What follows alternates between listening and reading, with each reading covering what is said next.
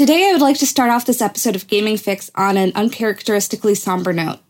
As we are recording this on May 30th, 2020, we are still all reeling in the aftermath of the tragic murder of George Floyd in Minneapolis, Minnesota.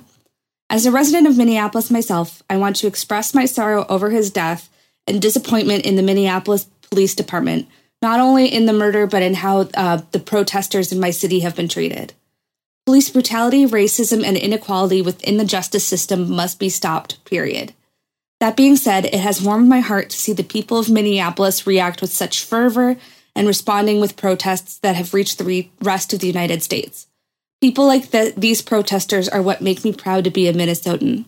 I urge everyone listening to this to donate to the Minnesota Freedom Fund if you have the means, and to keep protesting and support the protesters. Black Lives Matter, and George Floyd deserves justice. And if you have the means to donate and would like to donate to additional places that also need funding in this time, there are fundraisers. There's a fundraiser for George Floyd's family set up as a memorial fund you can find on GoFundMe if you search for his name. There's the Brooklyn Bail Fund, which you can also find to help people protesting in New York City. There's the Black Visions Collective in Minnesota, which is run by queer and trans Black folks who are doing work on the ground to support protesters. There's the North Star Health Collective, also operating in Minnesota, with medics on the ground providing health care for protesters at the scene. There's a Louisville Community Bail Fund for folks in Louisville who are protesting both the murder of George Floyd and the murder of Breonna Taylor. There's the Columbus Freedom Fund for protesters that are protesting in Columbus, support their bail. And we also feel pretty strongly that we're not the best voices for you to listen to when it comes to this stuff. I'm sure that we could all talk about this for hours on an episode, but we are very white voices, and we think that the best place for you to learn more is from the proper perspective. And so it's our goal to elevate and share the Black voices in our communities who are really who you should be looking to for guidance on these issues. If you're a listener of our show, one of those great voices in the gaming space is Spawn on Me, hosted by Khalif Adams. He had a wonderful panel on his episode this week, which you can find on podcast apps probably next week. But if you go to twitch.tv/Spawn on Me, you can find the VOD of that episode now. It was Khalif himself. He had Blessing from Kind of Funny on. He had Cam Hawkins, who is a great content creator. He had Paris from Gamertag Radio, Zombie Kills, who's an awesome streamer, and Pikachulita, who is also a great streamer. And we highly encourage you to go give that episode a listen because it's very important and it puts all these issues into a perspective that we could never do. So with that, we want to bring some fun and normalcy into your weekend. We know this is a rough weekend for a lot of people, so hopefully some regular game talk might be able to do that. So we have our regular episode. Bow, bow, a bow, a bow, bow, bow, a bow, a bow, bow, bow, a bow, a bow, bow, bow, a bow, a bow, bow. Hello, and welcome to episode 123 on May 30th, 2020 of Gaming Fix. I'm your host, Andre Cole, aka your partner's favorite home appliance. I am joined today by Alex. I don't know what my favorite home appliance is. No, not yours, your partner's. I know. Whoa. Don't we all have partners in ourselves too? Yeah, I mean your internal partner. That's true. Oh. Allison. I don't know what my internal partner's favorite home appliance is. I just got an air fryer / toaster oven for my birthday, and that seems like it's going to be pretty neat. So yeah, everybody's talking about air fryers these days. They are, yeah, but mine's pretty legit. It's like basically on my countertop, and it's like a little convection oven on my countertop, and I really like it. So I'm excited to use it. The company I work for also happens to sell air fryers because one of the manufacturers we sell turns out when you work in internet retail, I'm not going to say exactly where I work, but when you work in internet retail, internet retailers sell a lot of different things because you have manufacturing partners who are like, hey, we have 1,200 air fryers extra this production cycle. Do you want them? And you go, yeah, okay. And you go, if they're cheap, and then you sell them on Amazon with a new storefront that you make that is tied to, and then that storefront suddenly becomes a major part of your business and no one knows about it. I'm surprised, but okay. Anyway, maybe we know where Allison got her air fryer now. Yeah, it's possible. We sell a very specific brand of air fryers. Yeah, I doubt it's this one. Yeah. They haven't sponsored us, so I'm not going to say the brand, but it's pretty well-known brand. Also, that is Pat, who so rudely interjected before his turn. I know. I just had to get on the air fryer train because I get excited about air fryers, and now everybody else is excited about them too. My favorite Emil from Bon Appetit, he's never excited about the air fryer. Well, yeah, but that's I feel like he's trying to make like legit. Yeah, that's because he would find like a special oil that actually gets heated up by the sun and creates like slow fried delicious things over like days of being in a chamber in your backyard or something. Like, I don't got time for that. Yeah, you just want Coras real fast. For what it's worth, I want a deep fryer. Personally, I respect the air fryer game, but I want. Right. Yeah. For me, it's like mostly like, heating up a full oven to cook me like a single serving of thing. Cook me, yeah. To cook a single pizza pocket. No, I get it. Like a single like serving of like, say, fish or something. It's nice to have something where I can like kind of easier. Air fryers are both better for you and much more convenient. For me, there's something about the like action of dropping a basket of fries in a fryer. I'm just like, I need to have that. Also, someday I will have that in my life again. Like, my parents have an air fryer too, and like they've made quite a bit of like really good stuff in it. But also, it's like not the same as like you can't make fried chicken in an air fryer. Like there are just some things that it doesn't work right.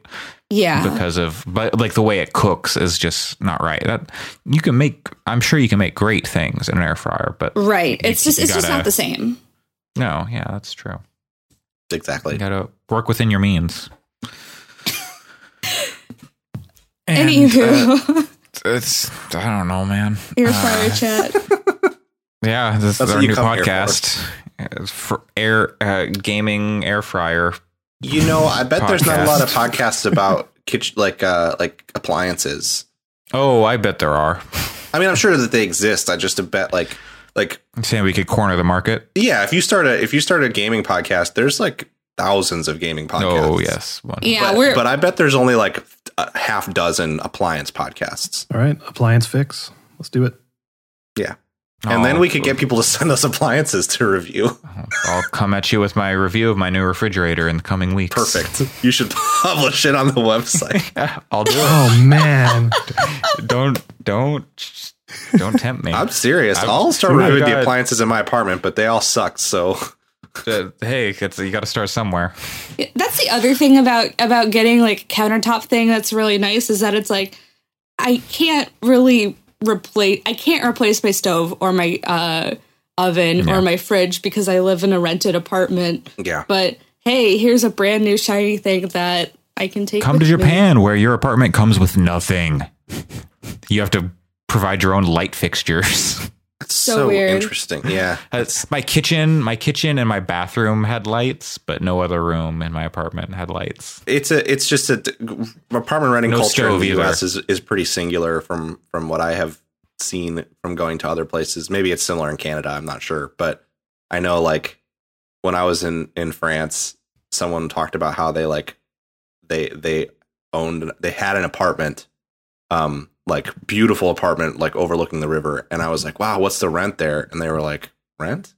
Because they own the apartment. Because that's how it works there. People don't buy houses, obviously, because that city is 1,000 years old.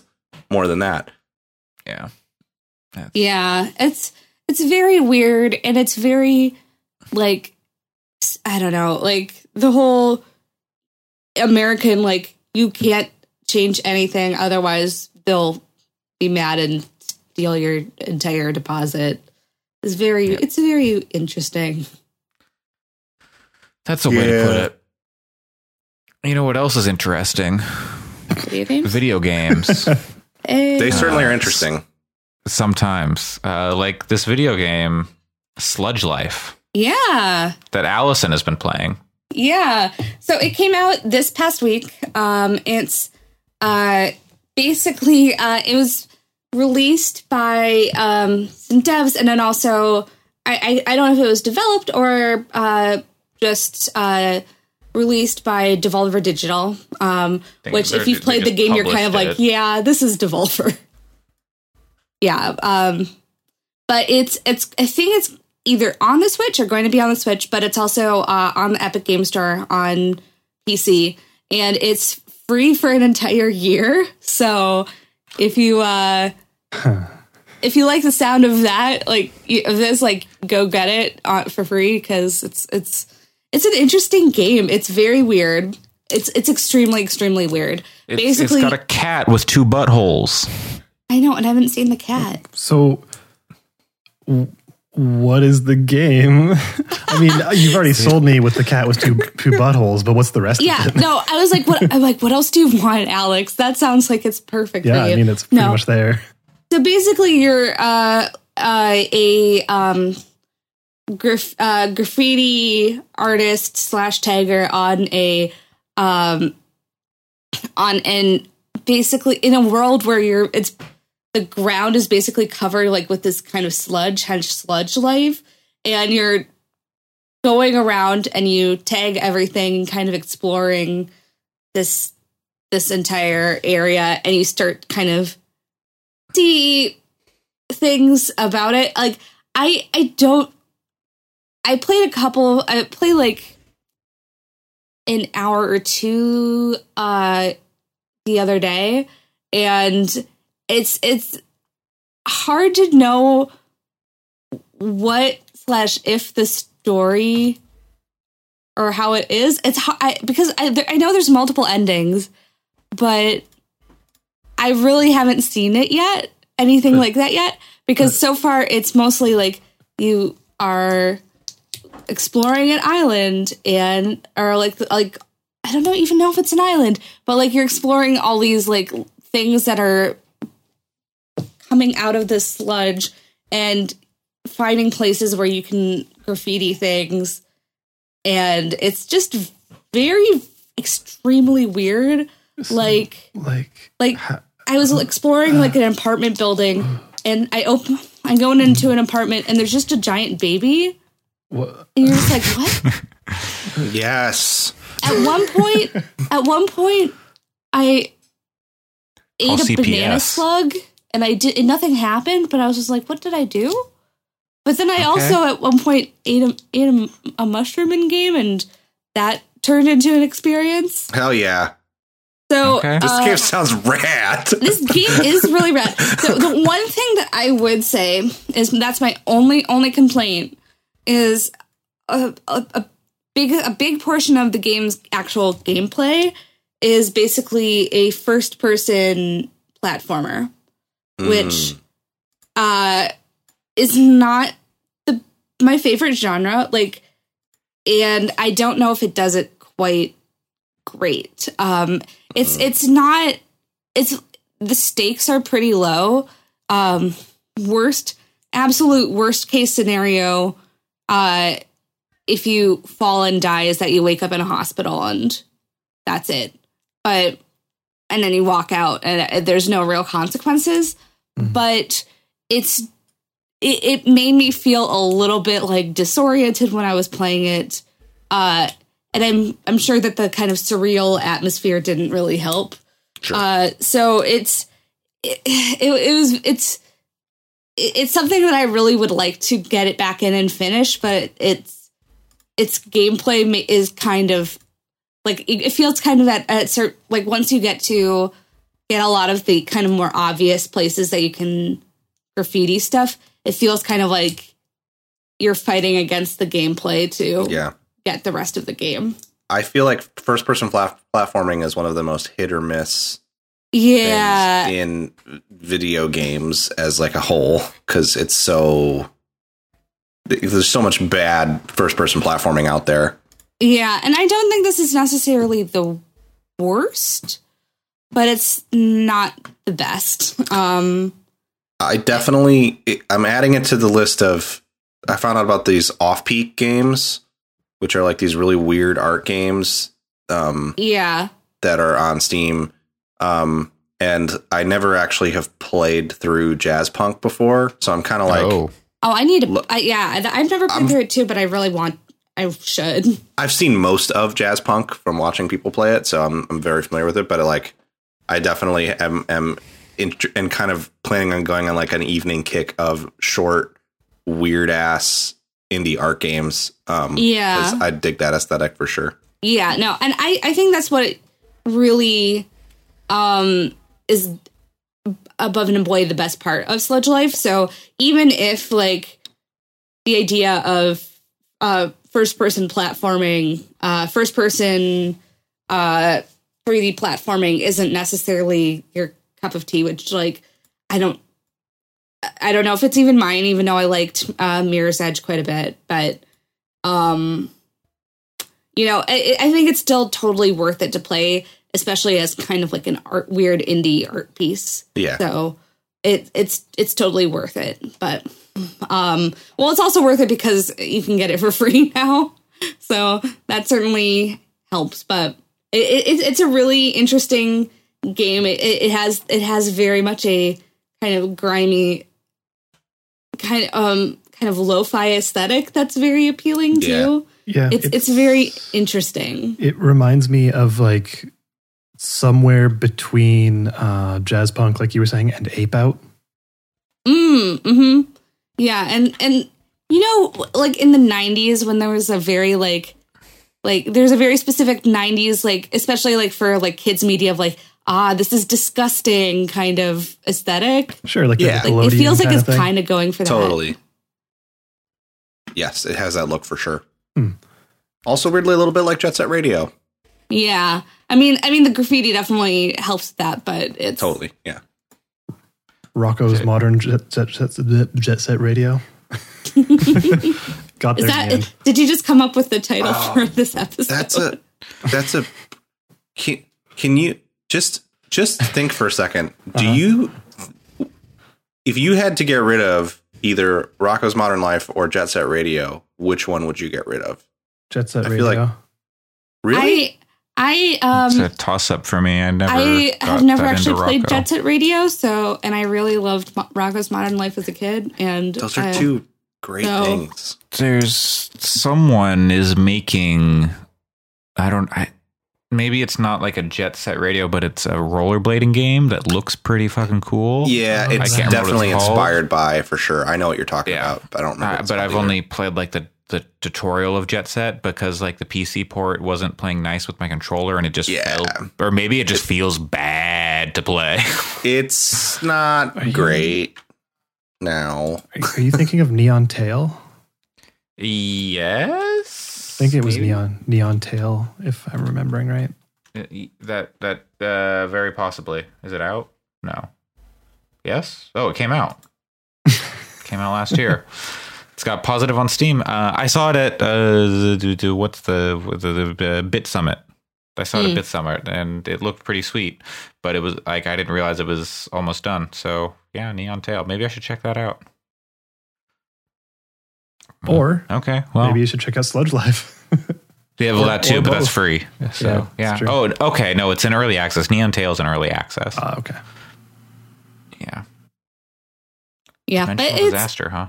I am a big proponent of like check out indie games that are like indie art games. So I definitely recommend checking it out, especially since it just has just a kind of a very unique vibe to it that I don't know if other games really have. So cool. What about the other thing you've been playing? I played a lot, and I'm kind of ashamed at how much. Bravely Default this past week. So I briefly I was looking through my apartment and I dug out my 2DS. I have the 2DS, new 2DS, so it's the one that has the kind of clamshell. Oh, so not the slab? Not the slab. No, I had a slab. Yeah, no, I had a regular 3DS XL, but then I got this one because it was the new 2DS, and also I really just don't use the 3D. Didn't really use it, so upgrading to this was not a bad thing. But yeah, so I'm very interested in Bravely Default 2, which is coming out sometime. And I realized I had only played a really very little of the first Bravely Default back in the day. So I decided to pull it out and have been playing it quite a bit, and I've gotten very into it. And I'm honestly just been really surprised by it, in that the story and the characters are a lot more interesting than I think I originally assumed they would be. Because there is a very interesting kind of very pertinent message of kind of systemic oppression of people, and it's very interesting just how specific they're going to get with discussing things like capitalism and other kind of systems like that. So it's very good. And I'm really interested to see where it goes. I'm playing it on normal, and I don't know how hard this game is for other people, but a couple of the bosses have been really difficult. But I think that a lot of it is really you have to be really strategic when it comes to figuring out builds and when you're figuring out actual combat. So that's been pretty fun to explore. I don't know if I like since it was the same team as Octopath Traveler, and I'm the Octopath Traveler defender of this podcast. I don't know if I quite I feel like the overarching story is maybe better than Octopath, but I really liked the characters and kind of individual stories in Octopath, and I think I liked the gameplay systems better in Octopath, but it's still it's scratching a similar itch, so I'm very happy about that. That's cool. Is this your first time playing it, or did you actually play it? I played a couple hours of it, but I didn't really get very far. It's interesting because part of the reason that Octopath's individual character stories, I would totally agree, are better than the way that Bravely Default has a more traditional JRPG method of storytelling, and I think the thing I like most about Octopath, having only played halfway through it, although I should play it because it's a good bike Switch game, is better. I like that method of delivery. But it's interesting you say that, because part of the reason that I think I bounced off of Octopath a little bit is because I liked the gameplay mechanics in Bravely Default so much that when I got to Octopath, I was kind of like, oh, this doesn't have quite the same. It didn't feel as dynamic, I guess, to me. Interesting. So it would be interesting to look at them both back to back again. Yeah, because I haven't really played Octopath in a very long time.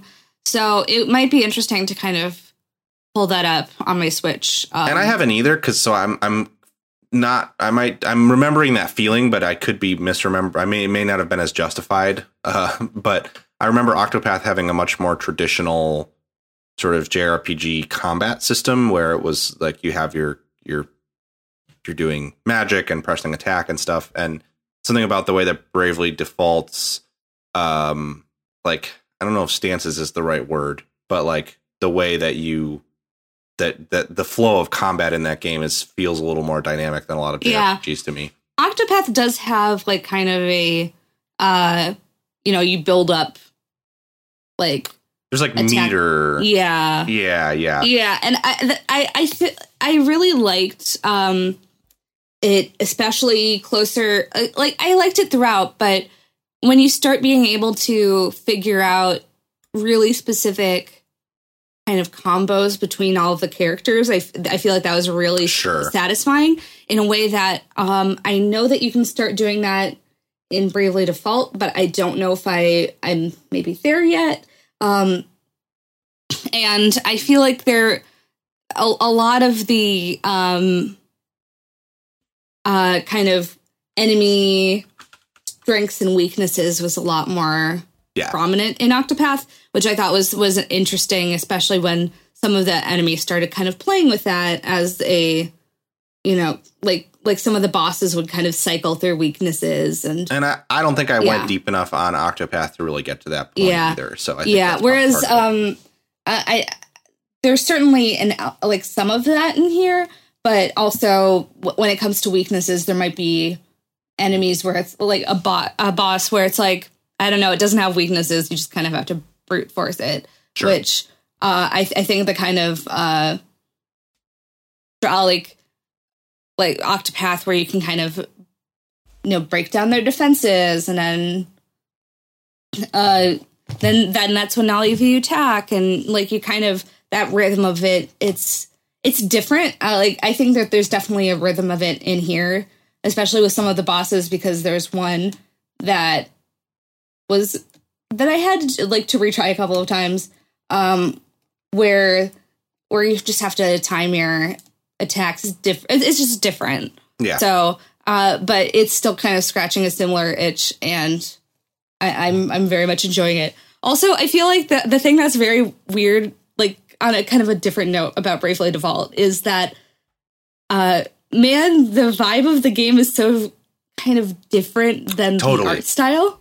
Yes. Yeah, absolutely. So, it's a very dark, like serious, like brutal kind of world and story for sure. And you're like, wait, like you realize, like I realized kind of midway through, I was like, hang on, these characters that you're defeating, they're straight up dead. Yeah. And, there's no like KO'd or like, we're not, they're like, you are murdering. Well, murdering is, you're on the right side, but right. But at the same time, you're kind of like they're talking about like, oh, this character was straight up assassinated, and like you get all this stuff, and I'm like, Jesus Christ, these are like these look like anime children. Yes. Yeah. That was part of why I ended up connecting with like what I played. I actually didn't finish Bravely Default, but I played most of the way through it. And part of why I played it as long as I did is because of how compelling a lot of that stuff is. So yeah, you have like this chibi art style, and it's like, oh no, they killed the Vestal of Water, and you're like, what? Yeah. What? This feels not cute, like what the art of the game sold me, which I don't think is a bad thing, but it was just very interesting when I'm like, wait, what are we? This isn't pulling punches, which has been kind of fun. Totally. It's a series I've not approached, but with Bravely Default 2 coming to Switch, maybe I'll check it out. It would be great if they would port the first one to Switch, even if they didn't change anything about, like, they don't need to do a, like, Xenoblade update to it, I don't think, because its art style is such that, if you could port it to, the biggest work would be the resolution change, I think. From there, like, if you could just, like, kind of do a little bit of UI work to make it work and just put it out for $30 or $40 or something, that would be... Or even just cool. Have a double pack of Bravely Default and Bravely Second and full 60 or something. I don't know. Yeah. Because I would play Bravely Default. I mean, I won't, let's be honest. But I in theory, would play Bravely Default again because I like that game a lot. You would consider it at least. Totally. I would buy it. I would buy it. That's for sure. But yeah, I play it. I'm about 20-something hours in, and not really slowing down. So I don't know if I'll play. Game. Yeah.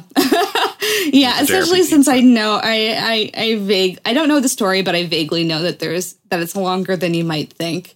So I don't know if I'll pick up play Bravely Second right after this, but especially since I may have impulse bought Xenoblade Chronicles Definitive Edition for Switch. So, but yeah, I'm really enjoying my time with it, and anything that gives me, even though they're very different, like some of those Octopath vibes, I'm pro.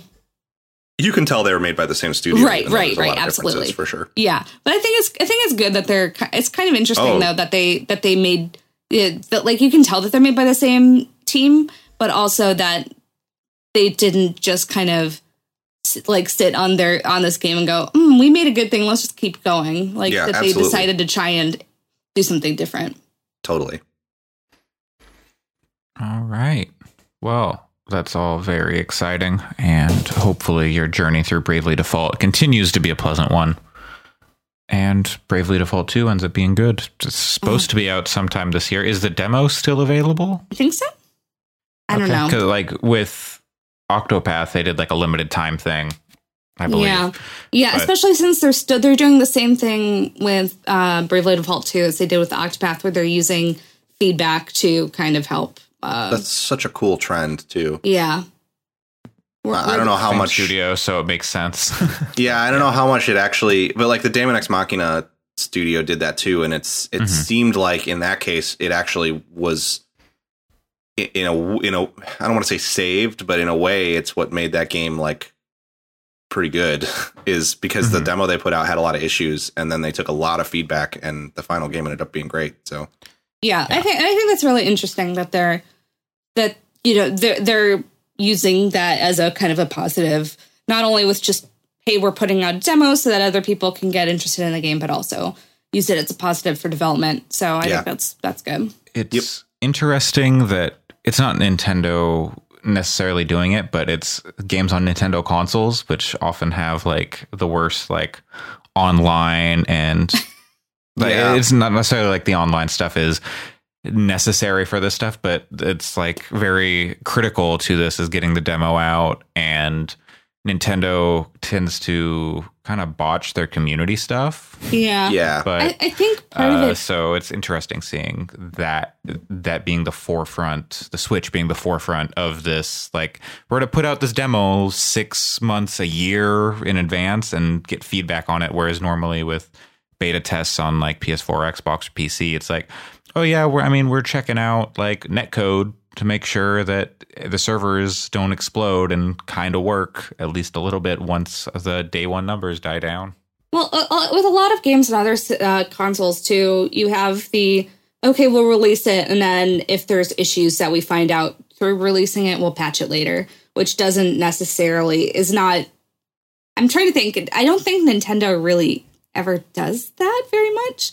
They tend to just want to be like, okay, we put out a game at release that works. I mean, there might still be some patches and performance adjustments and things, but they're not going to completely adjust the game after launch.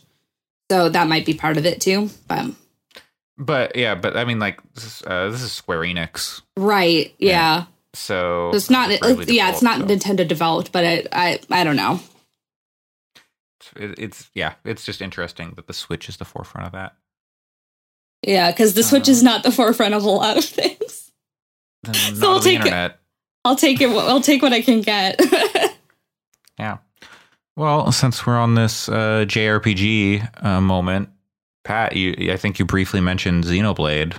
Yeah, a little bit ago. I picked up Xenoblade Chronicles Definitive Edition, just because I was like, I kind of want to check it out and play it. I played the original Xenoblade Chronicles. I'm one of the weird people that, while I absolutely understand why everybody loved the 3DS so much, I just never connected with that console in the same way. So I prefer the Switch. Like, anytime I can play a game on the Switch instead, there's certainly games that I just was like, I don't really want to play this on this machine, which Xenoblade was one of those, because it's kind of it's a single player MMO, really, and that was just like the UI was too much for me to deal with on the 3DS, and felt like a barrier. So I picked it up on Switch, and playing the first hour again. Like, the combat's cool. It's very much that single player MMO. You start battles and everyone draws their weapons, and then you walk up and then they start auto attacking, and then you select abilities on a hotbar that you D-pad through, and that's like the way that game works. It has really deep interaction between the characters in your party. There's lots of different states that you can put enemies in that you can exploit with other characters, which is very cool. And so I think it's cool in that respect. The one thing about it, though, an hour in, is like, I did the opening part and fought a few battles, and then you go into the first town, and I think I spent, of my hour playing while exercising, I spent like a half hour of it walking around picking up quests. Yeah, that's how I they are too. They are quests like, I lost my key to my apartment. Could you find it? And then you go to the exclamation point on the map in the city, and there's a collectible there, and you pick it up, and then it says quest complete. And you don't even go back and turn it in. It's just like, you found this person's key. There was one character that was like, their apartment. There was one character, it was like this weird little puffy cat thing that I talked to, and they literally were like, I've lost it. I can't sleep without it. And I got a quest, and the description was like, find the thing that helps them sleep. And then I walked down the street and around a corner and picked up a bauble, and then it was like, quest complete, done. I was like, what are we doing here? It's a different time for game design. I have quests. There's one guy who you talk to, and I talked to him, and he's like, oh, there's some of these crabs on the beach outside of town. They're going to hurt some kids. Could you go fight them? And it's like, kill 5 crabs. I'm like, yeah, sure, whatever. And then he still has an exclamation point. And then he's like, oh, there's some bats on near this cave outside of town. They're going to hurt some kids. Could you go fight them? And it's like, kill 4 bats. And then he's still got the exclamation point. It's like, oh, there's some rabbits outside of town. They're really bothering the crops. Could you go kill some of them? Oh, man. And it's just, I like talked to him 4 times to get all of his go kill the generic enemies around the town quests. So it sounds like we're very similar in that, like, you see an exclamation point in the game and you're like, I can't just leave that alone. Oh, absolutely. I mean, that's how I play games, but I think like the combat is good, and I'm not actually trying to condemn the game too hard, because I think like the concept of the world is literally a titan from ages past that is dead, and the environments are all parts of its body and shit. That's so cool. And like the story itself is, from what I understand, very good. So and a lot of the side quest stuff you can completely ignore. So if you don't care about that, you don't have to engage with all this stuff. But for me playing it, I was like, okay, I have like 37 quests now. And they're all like, go to these spots and kill 5 things or pick up some shit. And it definitely felt like weird, like very like, oh, this really is a single player MMO. And it's not just like when you play World of Warcraft now, they exist, but it's not really, there's a lot more story around the quests now. And even if it is ultimately an objective to go kill 5 bears or something, it's not as blatantly like one line of dialogue and then it shows up on your UI. This feels almost like a Korean MMO that is in the way that it's like very much a, just like, we don't really have a lot of justification for this, but here's an XP boost if you spend 5 minutes doing this thing, which is weird. But otherwise, I don't know. Seems it's the characters are cool. The voice acting is a little hit or miss, but when it's a miss, it's funny. So I don't really. It's good. Have you seen a nude Shulk? Is that a thing? I mean, you gonna get him like shirtless and Smash? I don't know. I've not seen him shirtless yet. I need you to generate a nude Shulk. Okay, I'll keep that in mind. If I see a nude Shulk, I'll screenshot it for you. There's like I think it's an Adult Swim thing. Oh, it's with from Paul Rudd, right? Yeah. Generate a nude Tane. I'm sorry, I can't do that. Think about him saying nude Tane like all the time. Apparently, Justin McElroy saw Paul Rudd somewhere, and he went up and he said, "I need you to generate me a nude Tane." And he just stared at him, and he said, "I'm sorry, I can't do that. How about a picture of Smiling Oyster instead?" That sounds like I was hoping. That sounds like the way that Paul Rudd would respond. That makes me really happy. Paul Rudd is one of my favorite actors, and I've always gotten the impression that he's just a total weirdo in a pretty benign way, and that makes me glad that Yeah. Pat, just a quick question. Did you ever play Dragon Age Inquisition? Yes, not enough. That's one of those gaps that I should go back and fill because I like Dragon Age a lot, actually. Because some of the ways that you describe these quests very kind of remind me of when you start getting out into the field in Dragon Age Inquisition and you're like, oh, here's 1,000 things to do. Frankly, I think from what I played like one zone of Dragon Age Inquisition. I think Dragon Age Inquisition might handle some of that stuff a little better. Just in terms of like that game. Dang. So like the best questing in an MMO is in Guild Wars 2, in my opinion, which is you go to places and stuff is happening there. And then through either environmental storytelling or an NPC, you learn about what's happening, and then you just do the thing. There is no like, I've accepted this quest. It's like, oh, you went to a farm. They need help picking apples. They need help dealing with pests, and they need help like to set traps, and they need help killing these worms. And any three of those actions will get you closer to quest completion. And it's then you just do it, and then when you do it, it's done. You don't have to talk to anybody at any point to like do dialogue. So like this is kind of the opposite end of that, where you're talking to people, but at least you don't have to go back and turn them in most of the time. Yeah. It's mostly, it feels like weird to me because it's like, why is this even here?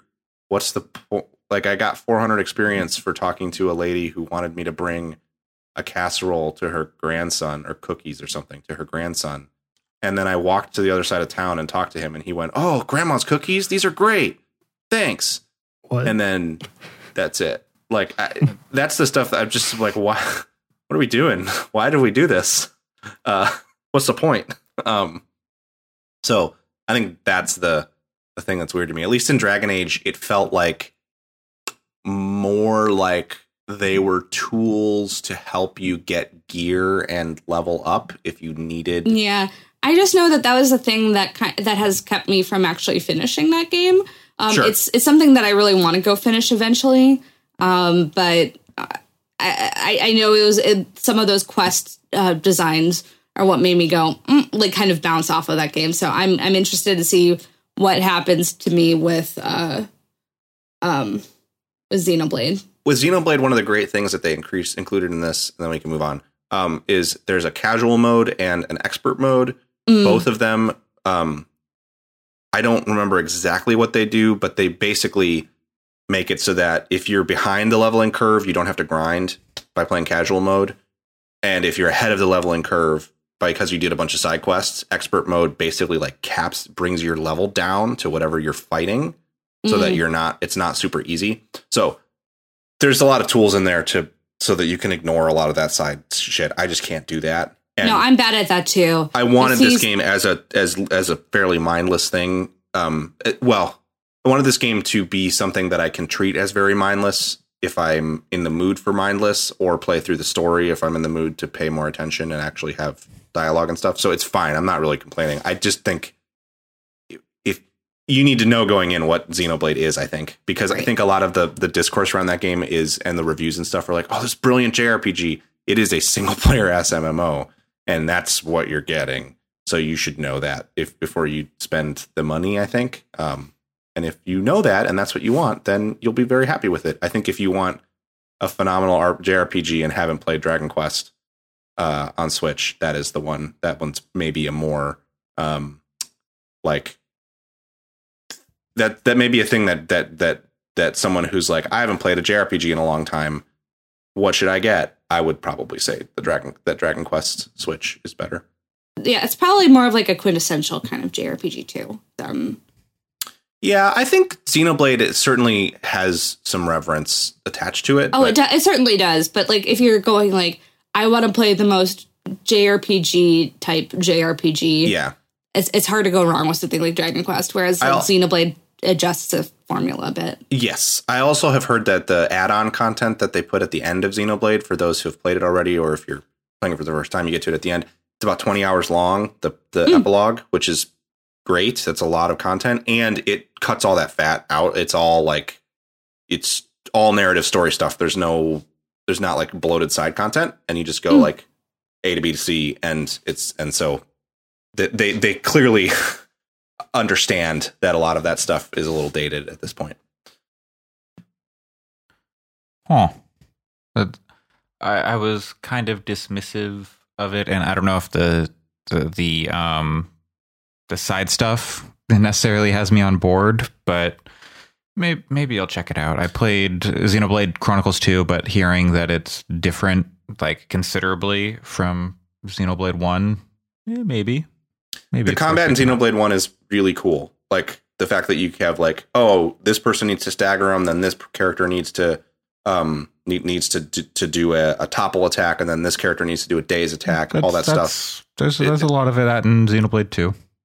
Yeah. But I don't know. From what I understand, it's just people tend to like it better in the first game, and that the combat's a little more deep. But I only played a few hours of Xenoblade 2 also. That's one I eventually want to play again. But I was kind of waiting because this one's out. I think I put in like 40 hours into Xenoblade 2, and I don't know how far into that game I am or anything. Yeah. But it's hard to know. It's like a gacha game in a lot lot which is that stuff is not in the first one. Okay, because that kind make of it didn't more appealing. As far as I know, I could be wrong, so don't. I mean, I haven't played that deep into it, but I know what you're talking about in Xenoblade 2. I'm pretty sure none of that's in the first game. Yeah, and that's kind of what made me bounce off of it. So I'm interested in giving Xenoblade OG Xenoblade Chronicles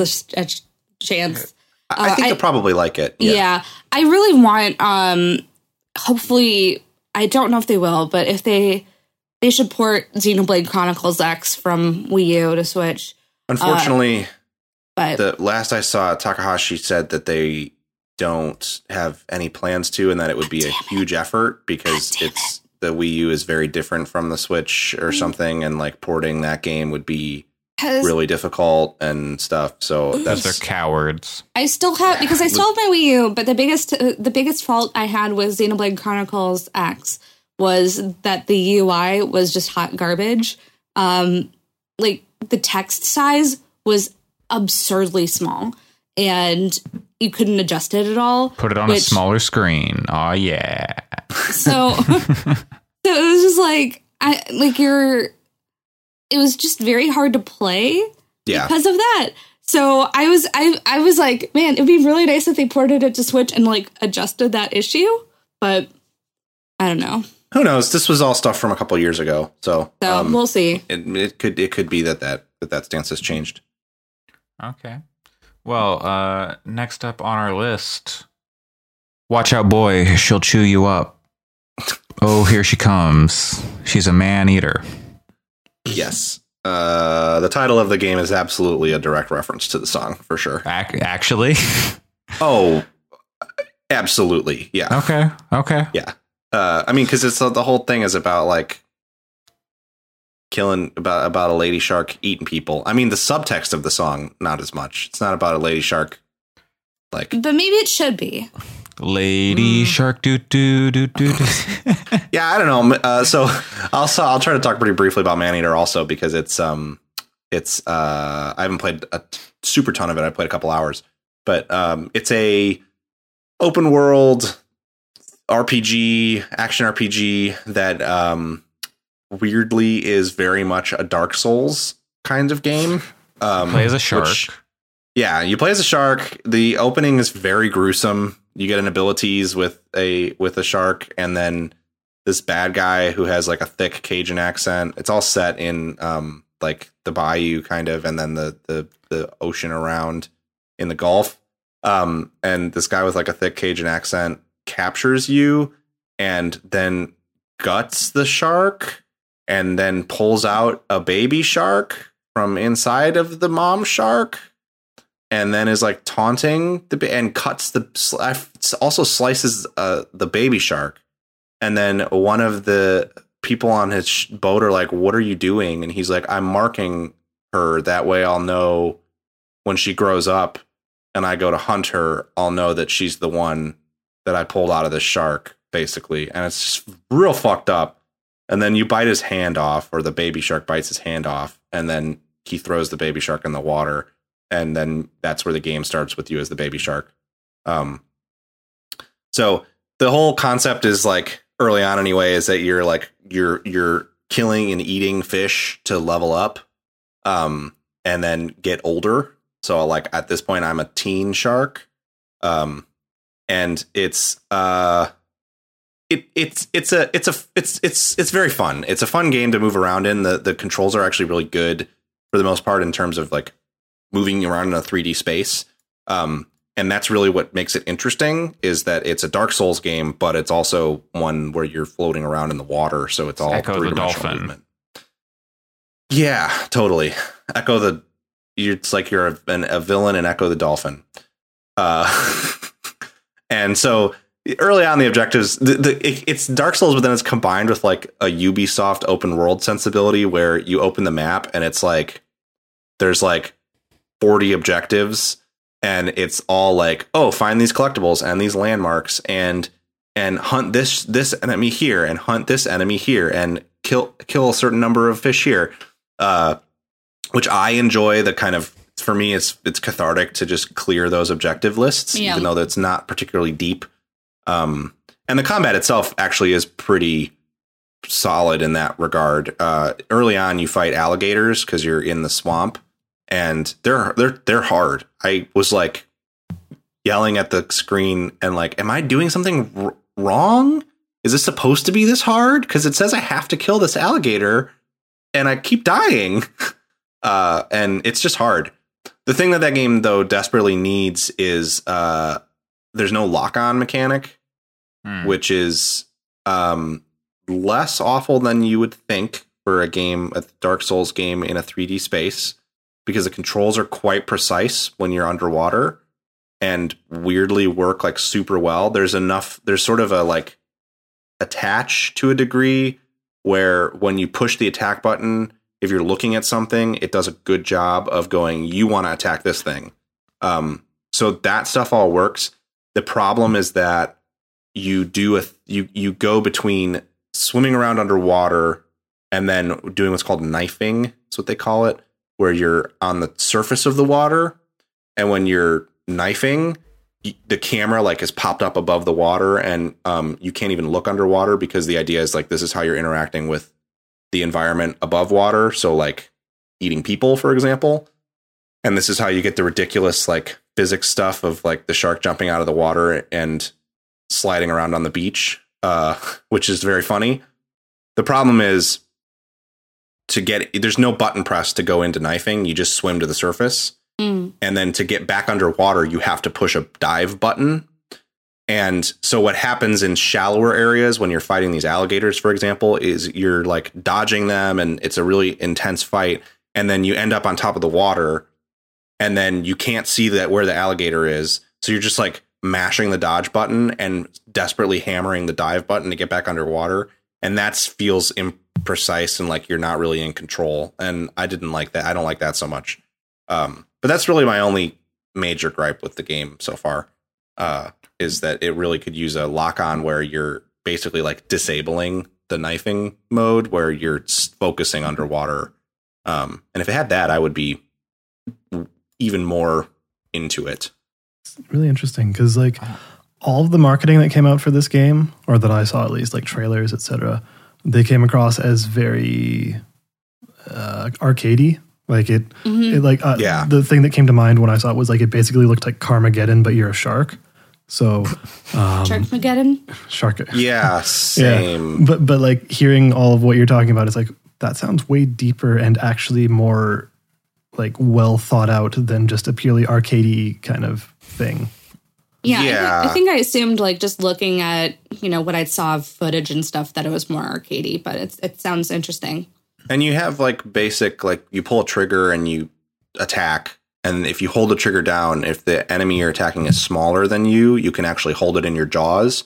And then you can like push left bumper and you'll tail whip it into something else and use it as a projectile and stuff. And then there's like tail whip attacks that are like CC attacks that knock enemies around you back and stuff. So yeah, it's definitely like trying to go for that more methodical combat. And, you know, enemies flash when they're about to attack you and then you dodge them and then they're vulnerable, that kind of thing. Can the shark fat roll? No, well, I don't know. There's no gear, obviously. But the shark does upgrade. Yes. So as you some get pretty interesting ways. Yeah. So you get different kinds of DNA when you eat things. And then you spend those points. I will say early on, it's very shallow in terms of like upgrades. And I don't think like that. Yeah, it's just like you just are like upgrading. Like I upgraded my sonar. That's the one thing I've upgraded after a couple of hours. And it's very slow early on to upgrade stuff because I think you have to get to the adult stage before you unlock the ability to like have any kind of upgrade paths. Yeah. But yeah, I don't know. I think it's one of the, it's like $30. I think it's not 40. a full price, 40. And plus if you act fast, you can use an Epic coupon on it on PC at least. So you can get it for a little bit for $10 off, which is what I did. And for that, I mean, it's fun. It's definitely goofy. Chris Parnell does all the narration. Oh my gosh, that sounds kind of great. Very hit or miss. Some of the dialogue he's great. His reads are really good. Some of the writing is like, that's stupid. It's a lot of puns, a lot of shark puns, and a lot of like, it reminds me of Destroy All Humans a lot, which is a game that I adore Destroy All Humans, but like a lot of the writing in that game is terrible. And it's kind of got that thing going on. And it's also, Maneater's framed as being like a Shark Week nature show. And sometimes it feels like that framing is like they bleep out curse words, which is like, it's a mature rated game where you're slaughtering lots of people. And part of me is like, I wonder if it's because your publisher is also very religious and that's why they really wanted you to bleep out the swear words. So there's a little bit of like weirdness in that way too, but it's a fun game. And I think it's worth playing if you're looking for something that is a little deeper than maybe it appeared, but also not, I don't want to imply that it's as difficult or as deep as a Souls game either. Mm-hmm. I'm really looking forward to finding out about all the lore that's hidden away in the item descriptions of Maneater. One phenomenal choice that they made is it's not realistic in terms of what wildlife appears. So early on, there's like a gar or something, and it's like, you might be wondering why there's a Midwestern lakefish found in the Great Lakes present in this Louisiana bayou. And if you're wondering that, you're thinking way too hard. So that's fun. It makes me feel like anything could show up, and it wouldn't, and they're not like locking themselves into the setting, which is kind of funny. Well, I have now purchased Maneater during this discussion. I think you will like it. I think you need to set expectations that it's like a $30 or $40 game for sure, but I think you'll probably enjoy it. It's fun to play. I totally thought this was like a follow-up to Depth, which is the multiplayer shark game, which is like interestingly the lead designer. Yeah. It's like asymmetric swimmers and shark, and I totally thought this was like related to that. And interestingly, one of the lead designers on Depth, I believe, is one of the lead designers on this game. You get the person who made the shark game to make your shark game. That makes sense. Which is interesting. But my understanding is the studio that made this game originally was not part of Tripwire, and then Tripwire acquired them as part of the deal to make this game. Tripwire being a very strange studio that makes the Killing Floor games, which I think are awful, but a lot of people like. But yeah, it's worth checking out. I also very briefly touched on or briefly played Minecraft Dungeons. That game is definitely arcadey Diablo. And if you want that, you should totally pick it up. It is beautiful and plays nicely and is very Diablo-like. But I don't really have a ton more to say on it. Short. Hey, for games like that you're supposed to run a lot, I guess that's okay. And they've got DLC planned, right? So yeah, it's $20 too if you don't have Game Pass, and so it's not like it's expensive. And there's 3 different difficulty tiers, and then within each of those, there's several difficulty like levels. If you're familiar with Diablo, it's sort of like Torment difficulties, where there's Torment 10 and 20 and 30, and it goes on forever. Just don't uninstall it from your hard drive if you're on PC. Yeah. Also, it sounds like that game, if you bought, I have Game Pass, so I just use that. Yeah. If you bought Minecraft Dungeons, there were a lot of people that it just was like, sorry, we don't know for sure that you bought it, so you can't play it. It's just like, wow. This is an uncharacteristically messy launch for especially like for a Minecraft and like a Microsoft release, like first party. Especially for this small. Yeah. Like the game, it's definitely not a like huge major release in the sense that like this is an example of I think what Microsoft wants to do with Game Pass, where they have games of different shapes and sizes coming from their first party studios. Sure. And this is clearly that. Even if you do get into running it at the highest difficulty, I don't think you're going to play this game for more than like a dozen hours. Yeah. Do you think kids will though? Because like for me, Minecraft is very much a kid series. I think Minecraft is infinitely more replayable than Minecraft Dungeons. There's not the same level of creativity in Dungeons. Like at all. There's none of the like building stuff or information or in Diablo, character builds are the thing that you can be creative about and customize for hundreds and thousands of hours. And in Dungeons, though, there's only 3 gear slots. Like you have a melee weapon, a bow, and a piece of and like an armor set. And it's cool. It's fun, and it's nice that it's simple because it makes it play fast. But yeah, it doesn't have like how many trillions of damage are you doing with each attack, Pat? Unfortunately, I only do like 50 damage right now. I don't know how big the numbers get. Diablo 3, though. Diablo 3 is the better clicker. Numbers go up higher. 3 trillion damage in Diablo 3. Does it have a better story than Minecraft story mode? I didn't play Minecraft story mode, so I don't know. Is Steve in it? No. It's all about the arch illager. What? Honestly, the story's kind of fucked. Like, it's this dude wanted to move in with these people in a village, and the people were like, no. The implication is like, you have a weird looking nose, so no, because the illagers all have weird, like, Muppet noses. Oh, yeah, right. Okay. And so the villagers are like, no, we don't have any room for you. And so the illager's like, oh, no, and he, like, is trying to find a home, and then he ends up finding a dungeon, and then he finds, like, an ancient book and becomes this evil villain. And I was like, kind of on the Illager side, actually. But then he sends like hordes of skeletons to destroy the village, so that part's not great. The Illager should move to Japan and teach English, where he can hear about how big his nose is every day. Yeah, I mean, it's not. I don't want to give the impression it's offensive because it's it's. I mean, just nose. That's speaking from experience. The biggest thing about Dungeons, I hear about my nose a lot.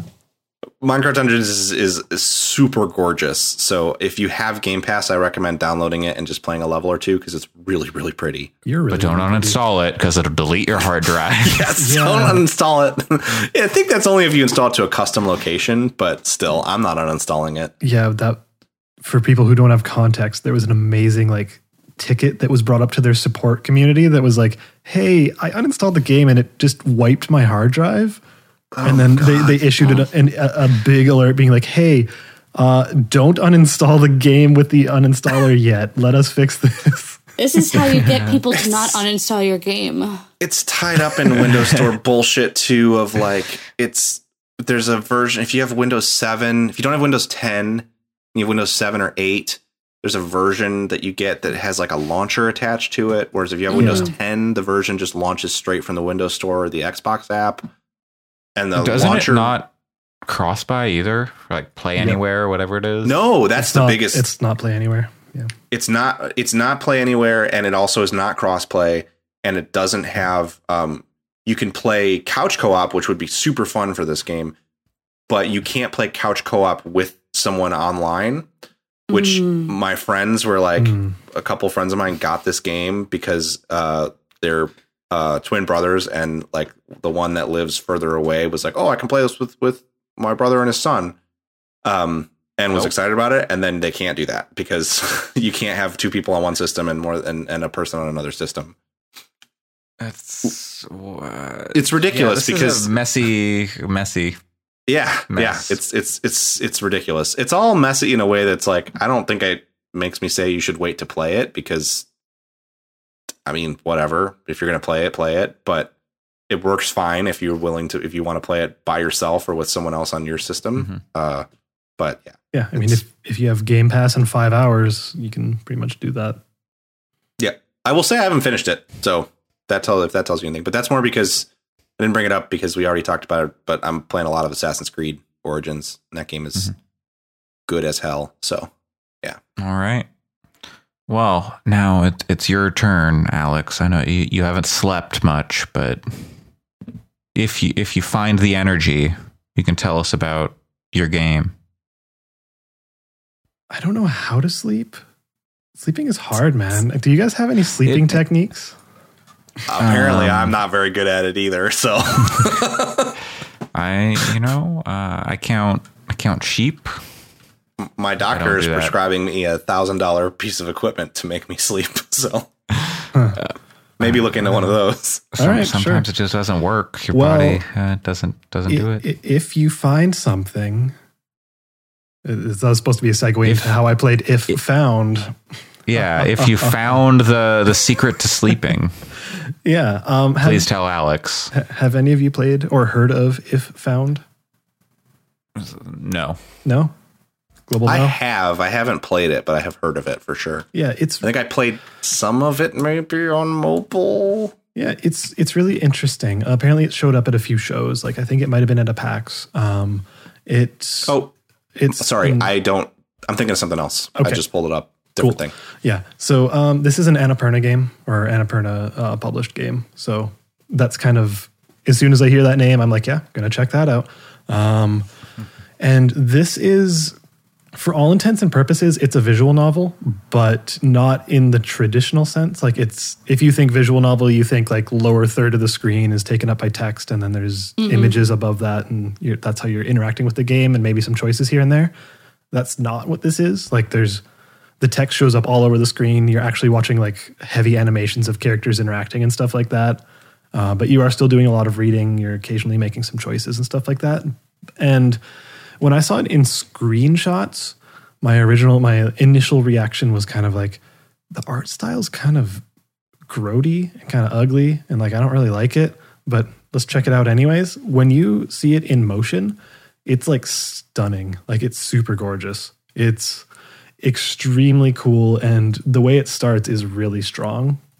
Like I almost don't want to spoil it, even though it's like the first 2 minutes. And if you're watching the video version, you're watching that right now, where you start off with this like super pumping music as a astronaut who's getting sucked into a black hole, and then the rest of the game, the big SUCC indeed. But like, and then like you're kind of going through her memories because her perception of space-time is all fucked up. And you're doing you're interacting with it by basically just using an eraser the entire time and like peeling back layers of everything that she's going through. And it's a really cool interaction. And yeah, so like it starts like going to different times of her life, what led her to being a astronaut and stuff, and experiences that formed her in relationships and all these kinds of things. And there's a lot to it that I don't want to give away because it is worth playing. I think it's a strong game. The story that it tells is like oddly personal. Like it seems like it came from someone's experiences, and that they kind of use the astronaut trope as a way to, justify some traumas or like put it into a gameplay element that would make it more interesting. but like it does come from a pretty dark place. And I should also note, this game is like hella fucking Irish. Like nice. It's like it is like extremely so. It even has like a ton of terms that are straight out of like Ireland and stuff, and it like actually has like annotations being like, by the way, if if you don't know what this means, this is what all this stuff means. And it's just like, I had no idea these were even English. Well, they aren't English, but they're words that you use in Ireland. So very cool in that sense. There's a lot to it. Again, I want to talk about some aspects of it, but don't want to spoil it. I'll say that it's a very heavy LGBTQ game that I was not expecting. In the way that it represents some of the characters and stuff, it's really interesting. The only negative thing I have to say about it is the ending was kind of meh. Like it's another one of those games that felt like they kind of maybe ran out of time and or budget. So it seems like it had a more elaborate ending planned, but the way it happens, it all just kind of like rushes, and it's just like, okay, now we're getting to the ending, so here's all the stuff that's going to happen. We're not going to explain parts of it. So I think everything prior to that is really, really exceptional, just from a style point, from a writing point of view, just everything. I think it's a really, really, really worthwhile game to play.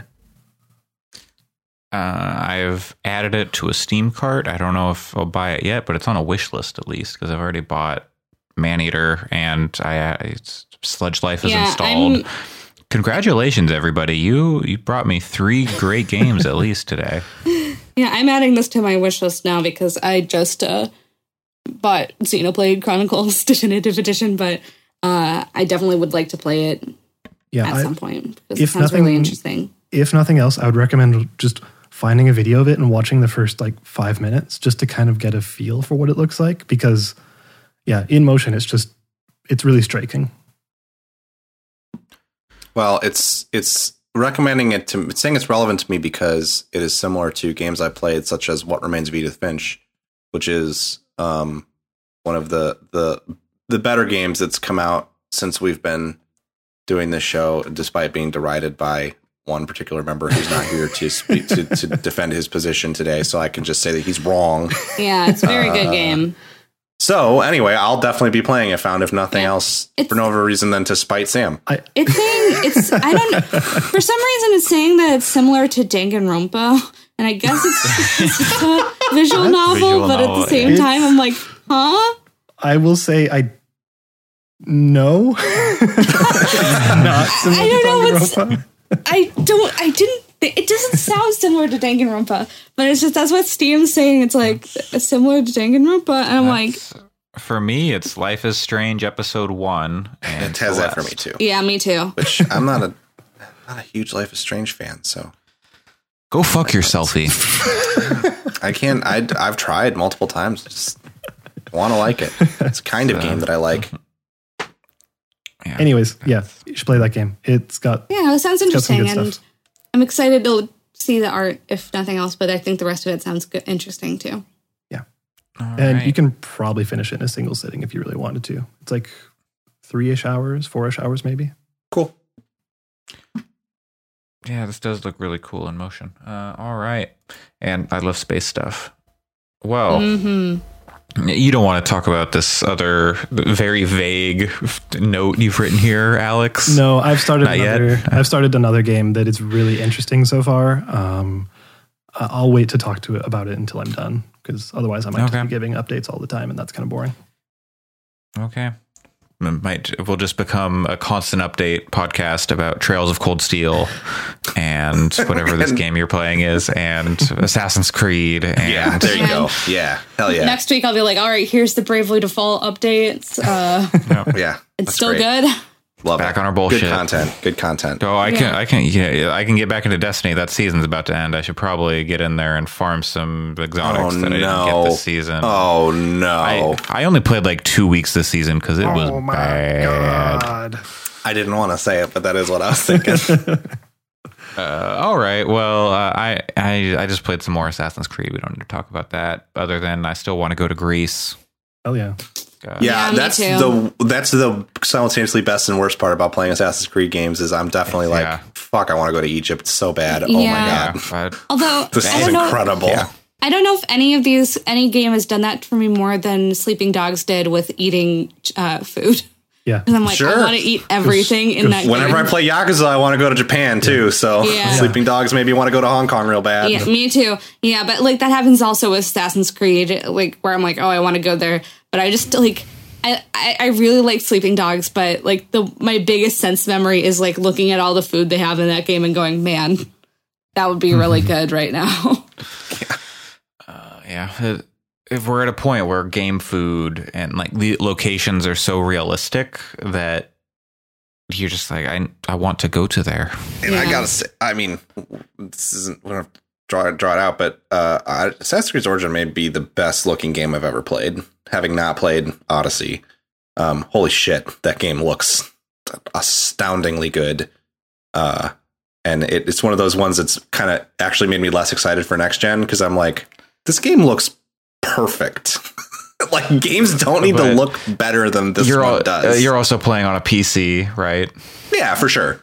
Yeah, I'm saying for me personally, I'm not. Yeah. I'm not saying everyone should agree. Yeah, no. I'm playing it with everything like ultra maxed out, but yeah. Hopefully next generation will mean hopefully doing that in September. Yeah, hopefully more people will get to experience games that look like that with new consoles because holy shit. Well, speaking of new consoles and next gen, nice. We've got news. that was a solid transition. Mm-hmm. Yeah, good job. You set them up, knock them out of the park every time. Every time. Don't every time. Go back and listen to old episodes. And it's never happened. As I predicted at some point, I think, and other people, Jeff Grubb's Summer Games Mess continues on with the Sony PS5 game and some info, like reveal event coming on June 4th. It sounded like it was up in the air, maybe moving around a bit, but they have finally announced June 4th. We will see about an hour plus of PS5 games, first party, third party, and some information about the console. Mm-hmm. Not everything, but some things. Yeah. It's so weird that we only got like a week's notice on this. It doesn't really matter because of the state of everything in terms of like working from home and stuff, but yeah. Nintendo's been doing that. Yeah, totally. And I think like it's a video. It's like a 1 p.m. on a Thursday, which is not like their usual E3 time. Normally they I'm surprised they're not even keeping like 5 p.m. Pacific time on maybe not Monday, but like 5 p.m. Pacific time, but they're doing 1 p.m. on, I believe, June 4th, which is Thursday, right? Yeah, because I'm going to get up at like 5 a.m. on Friday to watch this live because I need to know. Yeah. I wonder how much of this is them trying to set expectations to a degree of like, we're going to show stuff, but this is not an E3 press conference. Right. I don't know. I mean, I still think that the expectations will be there. Yeah, of course. If it's an hour plus and it's early June like that, I think that's going to be replacing their E3 press conference. Right. Oh, yeah.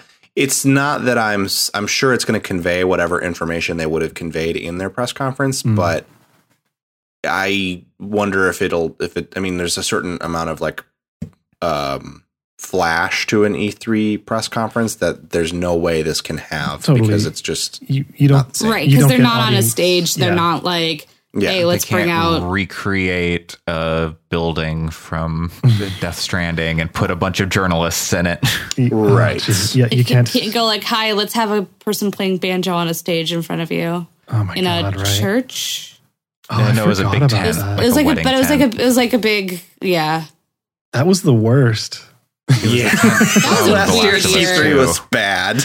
Not last year. That was like two. That was 2 years ago. Yeah, was it? Jeez. Yeah, because Sony didn't do last year. Yeah. Oh yeah. Oh my God, that was such a long. They talked about games that oh wow, the two of the big games still haven't come out that they talked about at their E3 2 years ago. Jesus Christ! And by the time we see this, those two games still won't be out. Yeah. There's still about 3 weeks until Last of Us, just under 3 weeks, and then there's like a month and a half until Ghost of Tsushima. Also, I do have to. The thing I predicted last week happened. I watched the Ghost of Tsushima gameplay video, and I'm now fucking pumped for that game, and will be taking a day off of work to play it. Sick. So, but it looks amazing. Yeah, from the messaging they put out about this event, it sounds like it'll be pretty game heavy. Like it sounds like they want to show a lot of games off, which is good. But I would be very surprised if they don't show the hardware.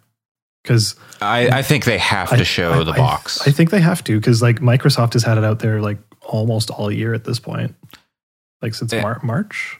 It doesn't matter. Like the box, it doesn't. It's like but I think people want to know.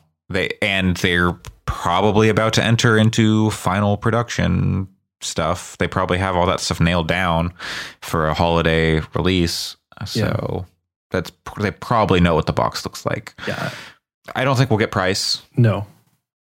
I don't think so. Well, that'll come over the summer and for pre-orders, but I don't think tomorrow is the time for price. It's possible. I mean, They announced price at E3 in whatever it was, 2013, but that was also the same day that Microsoft announced price. Yeah, so, stuff to say. Yeah, and they had already announced done more with the console stuff. So hard to say. What would you folks like to at this event? I know I saw that we shouldn't expect it, and I'm not expecting it, but any level of backwards compatibility would be really good. I think, well, I don't think it's that. No, the backwards compatibility stuff is, you mean, okay, what do you mean by backwards compatibility? Do you mean like PS4 games on PS5? Like as much as possible. Like I saw that you shouldn't PS3, expect it in the same PS2, way that PS1. Yeah, I saw that you shouldn't expect it the same way that like Xbox is planning on it. Yeah, I don't know if they will, but there was a headline that came out. I don't have it in front of me, but that came out saying developers are being encouraged to make sure that their PS4 games that are coming out like from here on out are encouraged to also July be working. Every game that comes after July 13th has to work on the PS5. Yeah, exactly. But that implies there's still a massive catalog of games that we don't know about. They've already said like, oh yeah, we're going to have like the boost capabilities for PS4 games, like the top 100 or top 1,000 games will like be enhanced on the PS5. But seeing whether or not you want to play, they take advantage of that older. If you want to play Lair on the PS5, can you? You want to play Persona 3 Fez on the PS5? I mean, honestly, yeah. I do too. I mean, that's not inaccurate, but yeah, it's. I know it's not necessarily a priority, but it's. I feel like as we're don't think that'll come tomorrow. Right. Whether or not that's part of it, I don't think we'll hear about. Right. No, I don't think so either. It's just something that it would be really nice if more game consoles and kind of had a focus on past games and being able to play them. So sure. Mm-hmm.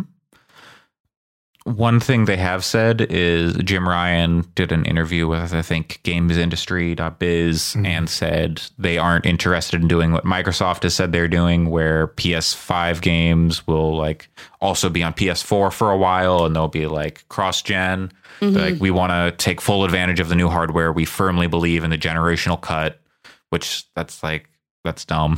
Like we firmly believe in generations.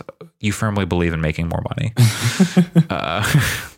But it'll be interesting to see what that means for the quality of games, and like, do we finally start to see like the jump, like the next gen jump in this presentation that we haven't seen from the Microsoft stuff so far? Right.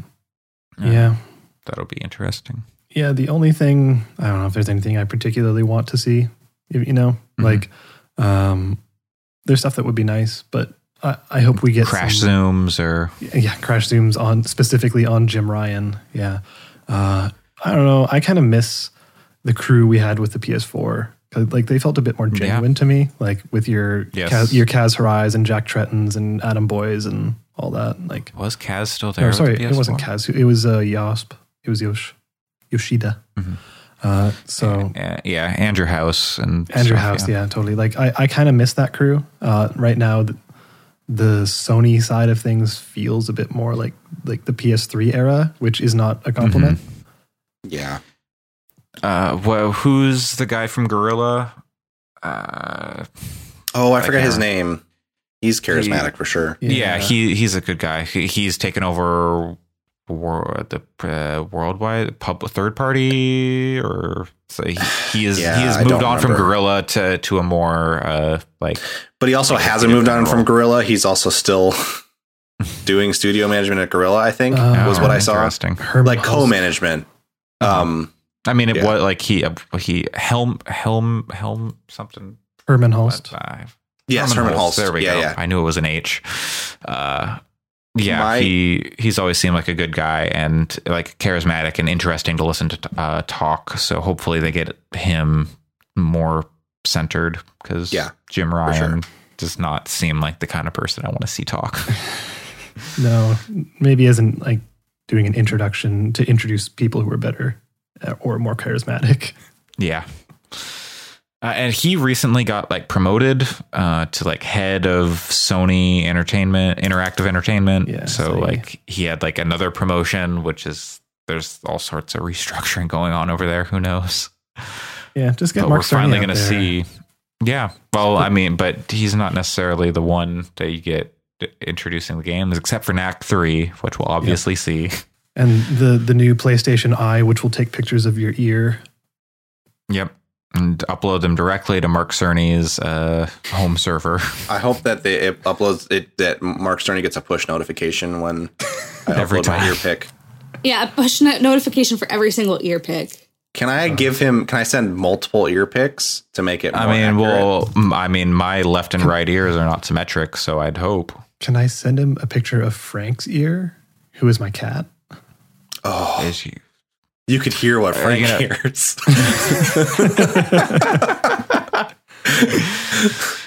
I think they should make like a new pair of Sony headphones that has like a camera in the headphones, so that it just lights up and takes a picture of your ear when you put the headphones on.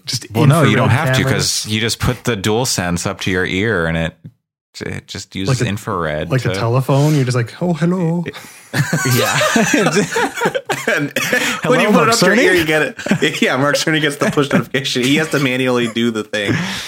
And then he walks you through all the steps. He's like, okay, now a little to the right, a little, okay, rotate 2 degrees. Then he says, that's the stuff. And then he takes a picture. Should be noted. I think we all love Mark Cerny. Oh yeah, this isn't about Mark Cerny. It's just about how he was talking about. You can send us pictures of your ear, and we'll model the sound to more accurately to get you the best sound for your. Still totally valid. A picture of my ear? What? Still totally valid. Dude, that's what you're going to use the ear pictures for. Still phrased terribly. It's just one of those bizarre like vitality sensor things that like they're never going to actually do, because maybe like AI stuff will get to the point where they can just like put it through like a supercomputer and it'll like do some algorithm shit, and then it'll be like, okay, here's your settings. But the idea of the audio stuff that they're doing with like multiple profiles and settings, that sounds good. It's just sending pictures of your ears to Mark Cerny. I think sending pictures of my ear is weirder than the vitality sensor. Oh yeah, no, but the vitality sensor never happened. Yeah. So it's just one of those things where like, oh yeah, they talk about it and then it just never comes up again. But we'll never let it die. Yeah, we'll never forget. Your picture. I expect Resident Evil 8 to be shown here. They've all the Except for Resident Evil 3, Resident Evil 7, and Resident Evil 2 both had big showings at Sony's events, at E3 specifically in the past. And the Silent Hill composer liked and retweeted the announcement, and there's a rumor that he and some of the other folks from the original Silent Hill, like the director and I think designer, are working on a reboot of the franchise, which I believe is exclusive to PlayStation. So I'm looking forward to seeing what's there for that stuff. Maybe Horizon Zero Dawn 2. I don't know if it's going to launch, but I think that's probably out of their big exclusives. I think that's the one that's going to be most likely to come out first. Yeah. Guerrilla has been at the launch of the past 2 consoles. So, yeah. It's an interesting thing, too, because I think, like, both from a game perspective, I think the most disappointing thing about Horizon Zero Dawn is the fact that there's a post-credit sequence that teases a sequel. I think they had already said it was going to be like a trilogy or something. Sure, I just don't think it. I think it's such a great complete story from like start to credits that's in a way I think it's too bad, but also it's very like it mirrors my feelings on the PS5, which is just like I don't want to buy this thing. I don't really know that I needed Horizon Zero Dawn 2, but I'm also going to play Horizon Zero Dawn 2 because Horizon Zero Dawn is one of my favorite games on the PS4, and I mean, I'll buy a PS5 because that's just what we're going to do. And that's kind of where I'm at with PS5 right now, too. Where I'm like, I don't know if I'm really excited, but at the same time, I know that there's going to be games that I need to play on it. So it's like, so I guess if they can do, I don't know what it is, if they can do something to make me feel more excited about it and not make me feel alive again. Basically anything. That would be great. Because as it stands, like I understand why other people are excited for sure. Especially Alex, from like a tech perspective, the stuff you talked about, being excited about a lot of that stuff. But I still have yet to see anything that like makes me want to buy one of these. Oh, totally.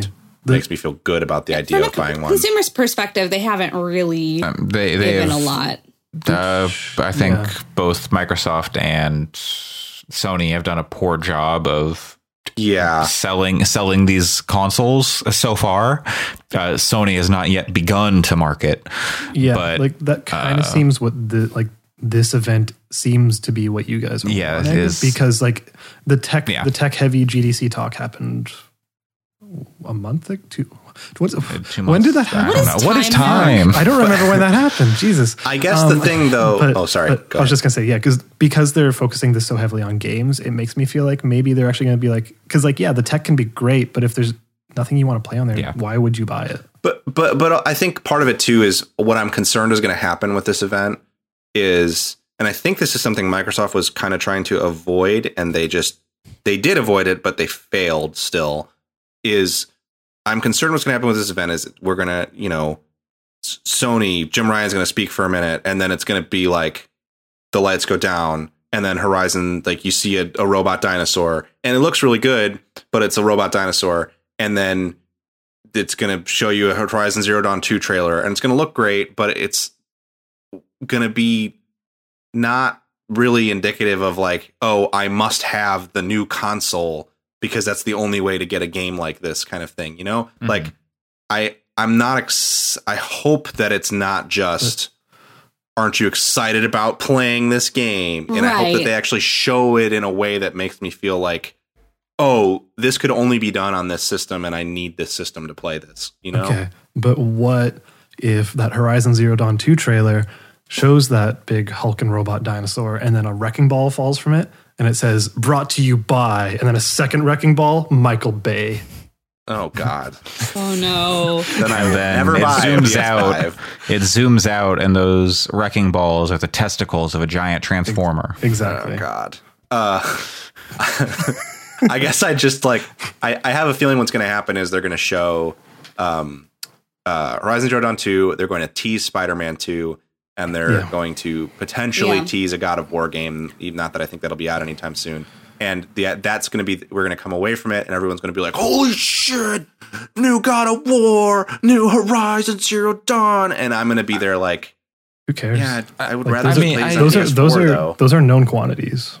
Yeah, and I want to play those games, but I would just rather play them on PS4. Right. With the way that God of War looks. What you want, and what I think I want to, is just like, not just like, here are the games that you need a PS5 for, but here's why you'd want a PS5 in particular. Yeah. Yeah, absolutely. I hope they do that, and with their idea like, oh, we believe in generations, we want to fully utilize the power of the PS5 for what we're making, and what they have talked about with like Mark Cerny's talk about measuring your ear and the SSD and all that stuff. I'm hoping that they actually go into why. Yeah, what is this going to make a difference for this game? Yeah, that seems to be what their messaging so far has been, and I don't know why they would deviate from that for this game presentation. It needs to not just be trailers. It needs to be, here's the stinger moment. Now you know this is Horizon Zero Dawn. And then a voice needs to come in and say, thanks to the processing power of the PS5, we can render AI in ways that we haven't been able to do so before. Yeah. Here's an example of a robot dinosaur thinking for itself or whatever. That's the stuff I need to see, because I don't care if it's just like the resolution's better. I don't really give a shit.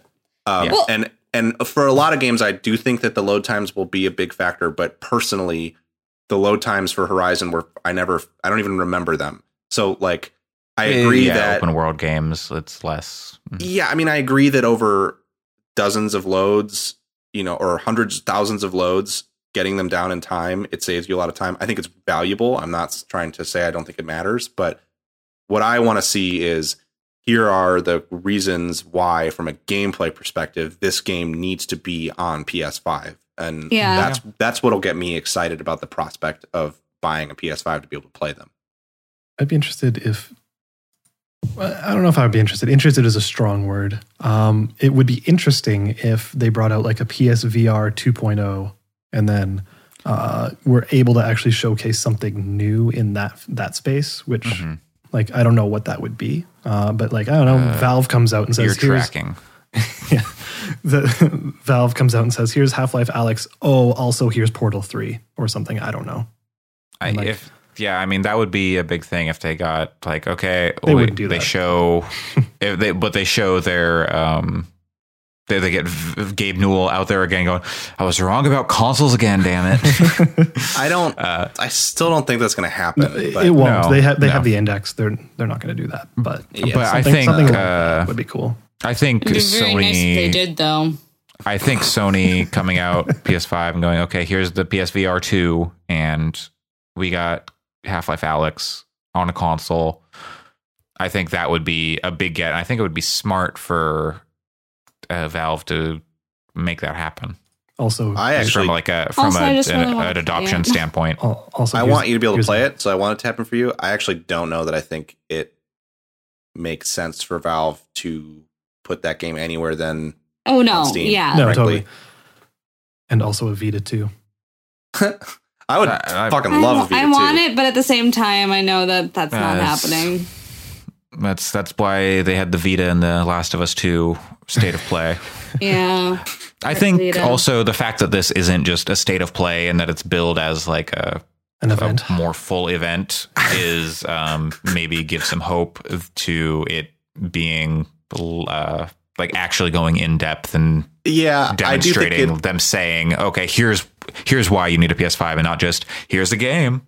For me, it definitely though is also like, this is good to know. That means I can continue to not care about State of Plays. You watched that Ghost of Tsushima one and you liked it. That is, yes, there's been one State of Play. But see, Nintendo Directs I care about because like there have been enough of really good Nintendo Directs that I'm like, oh, a Direct, exciting. Whereas State of Play, I don't fucking care until I hear someone say it was cool after. But they haven't had anything to show really. So, but yeah, I agree. The State of Plays have been lackluster. On that note, we don't have to talk about it much. We don't have it on the news, but there was that wholesome Nintendo Direct thing, which was cute. Was it a Nintendo Direct or was it? No. Okay, it was just like an indie, like wholesome Direct. Okay. Yeah, they just called it a direct because it was kind of in the same formatting. Style. But it was a bunch of games brought to you by, like, let me see if I can find that Twitter. It's just _ wholesome games. And there are a lot of really good looking games in there. So I'm really excited. I know that there's been a couple of articles out there that have compiled all the games that they focused on, but it looks like it was a lot of really good stuff in there. So if you haven't watched it, I would recommend it. Definitely worth it. There has been some discourse around wholesome games since this because of the labeling and what does it mean to be wholesome. People who are labeled as wholesome, and it just like, is it like a shoebox that you're like a box you put in, and so I'll say I don't see. like using the term wholesome as a descriptor for games in particular, but for media in general, personally. I definitely normally agree with that argument, but the stream was good. I don't know, like, you got to call it something. Like, whatever. And it's going for a specific vibe that I think a lot of people describe as being wholesome. So, like you say, it's like a wholesome games direct, and you kind of immediately know, okay, what are they going for? So you're not going to see machine guns. Yeah, right. I don't think it's worth getting too hung up on the semantics of how they titled it, even as someone who generally agrees with that argument when it comes to, like, actually boxing media. Yeah, boxing. All media. right. Oh, does that mean we get a new Fight Night? Oh no! Or what was the really arcadey one on Dreamcast? Ready to Rumble. Ready to Rumble. Are we getting a Ready 5 Rumble? Maybe, I don't know. 3 Ready 5 Rumble. All right, back to the news. BlizzCon is canceled in 2020. Yeah, but they have an online event planned for early next year. Didn't we say BlizzCon's likely going to get canceled at some point? Oh, probably. Seems like a thing we would say. It's not terribly probably surprising. Said everything is going to get canceled. Yeah. I wonder how much of this. I mean, I guess this is how I always feel every year with BlizzCon, but I can't imagine that they have much to show. Like, Diablo 4 is not coming. They've said Diablo 4 is a long ways out. Like, it's like 2 to 3 years. Diablo Immortal. Yeah, which Overwatch people 2 hated. Heroes of the Storm 2. That's not going to happen. Warcraft 3 2. Oh God. StarCraft 2. The big WoW expansion comes out this year. Wouldn't that be Battle for Azeroth 2? Would that be StarCraft 2 4? Oh my God, we can't do this. Yeah. Overwatch 2 is like exciting, but also I don't think. I mean, it's kind of like an Overwatch 1.5 in a lot of ways. It sounds like, and it sounds like they're handling that transition pretty well for people who own Overwatch. So it's not like, it doesn't feel like skeezy from a business perspective, but I feel like that would be the marquee game this year would be Overwatch 2, because that's probably the one that's coming out the soonest. And hear me out. Rock and Roll Racing 2. Hell yeah, I'd be into that. Give me some Blackthorn. But it's just new Lost Vikings. That's what we need. Sure. Honestly, a Lost Vikings on Switch would probably be pretty good, and they should probably make that happen. But yeah, I don't know. It seems like this year is last year they had to announce Diablo 4. So that's a big enough anchor to be like, okay, yeah, this is enough to anchor a con around as the announcement of Diablo 4 and Overwatch 2. Yeah. This year, though, it's like you're going to give dev updates. They're already being pretty transparent about the development of Diablo 4. They put out gameplay stuff and blog updates with some regularity. So I don't know. It seems like this year would have been kind of lackluster anyway. This year being lackluster is a thing you could use to describe 2020. Yeah, that's pretty accurate. That's very generous. If you mean generally, I would say that lackluster is a very generous description of this year. Yeah. I would say large burning pile of excrement is maybe how I would describe 2020. Yeah. Well, speaking next to a gas leak, piles of excrement. Oh, boy. Take-Two CEO Strauss Zelnick quoted as saying, Google Stadia overpromised on their tech. I like how there's multiple ways you could interpret what the excrement is in that headline. Yeah. I mean, If you read the entire statement he put out, it's not entirely on the tech. He actually calls out the subscription model as well. Like he's kind of like, yeah, streaming tech is good. It should exist. Like that's a good medium to use going forward. But like the fact that it's subscription plus game purchase is something that he's like, it's weird. which it is. It's terrible. That's the biggest feeling. I mean, there's tech problems for sure. As someone who's tried to mess with Stadia some, it's not a good service technically either, really. I mean, it is if you're playing, it is if you're in just the right conditions, it's perfect. But like trying to play PUBG on that thing just to check it out was a disaster technically. But the bigger issue I think is definitely the subscription model. I'm sure if I played Odyssey on it, Assassin's Creed, it would run fine. Because that game seems to work really well. I tried it. But like, I'm not going to buy that game on Stadia, like for $60 or $70. Yeah, like one of them was more expensive. I can't remember which. Yeah, it was Doom. I think. What? Really? I don't remember. Well, maybe it wasn't Doom, but there was a game that was more expensive on Stadia than it was. Oh no, that was like what was it? It was something. It was an indie game. Was it Trine? No, it was something new. Thought it was it was an Epic exclusive and also on Stadia or something like that. I don't remember. Yeah, but it was like $20 and then like 30 on Stadia or something. It was the Darksiders game. It was that Darksiders game. Oh yeah, that's what it was. Right. Yeah. Yes. It wasn't an Epic exclusive, but yes, it was cheaper on Steam than it was on Stadia, which was weird. Yeah, we could dunk on Stadia for hours, but I don't. Yeah. Also, haven't we in like piled up to an extent? For sure.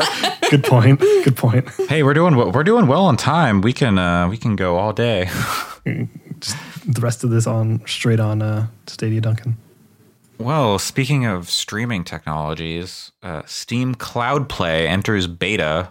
It's like a hub thing that plugs into other streaming stuff, and currently it supports GeForce Now.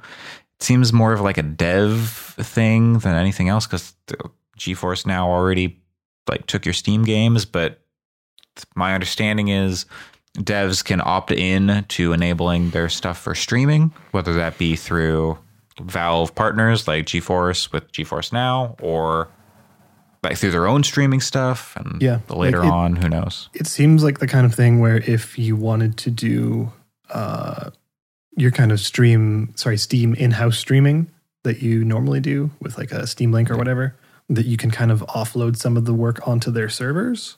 I'm not sure. I'm not entirely sure how that works, but it doesn't seem, that seems like a possibility in the future, but not necessarily something that's built now. Yeah. Like what I think what's cool about it is that it to me signals that they have the right approach to this, and they're not doing a like buy games specifically to stream kind of dumb thing. Not that I think they would do that, but it seems like this is a signal of, hey, we want to make sure that it's as easy as possible for you to use.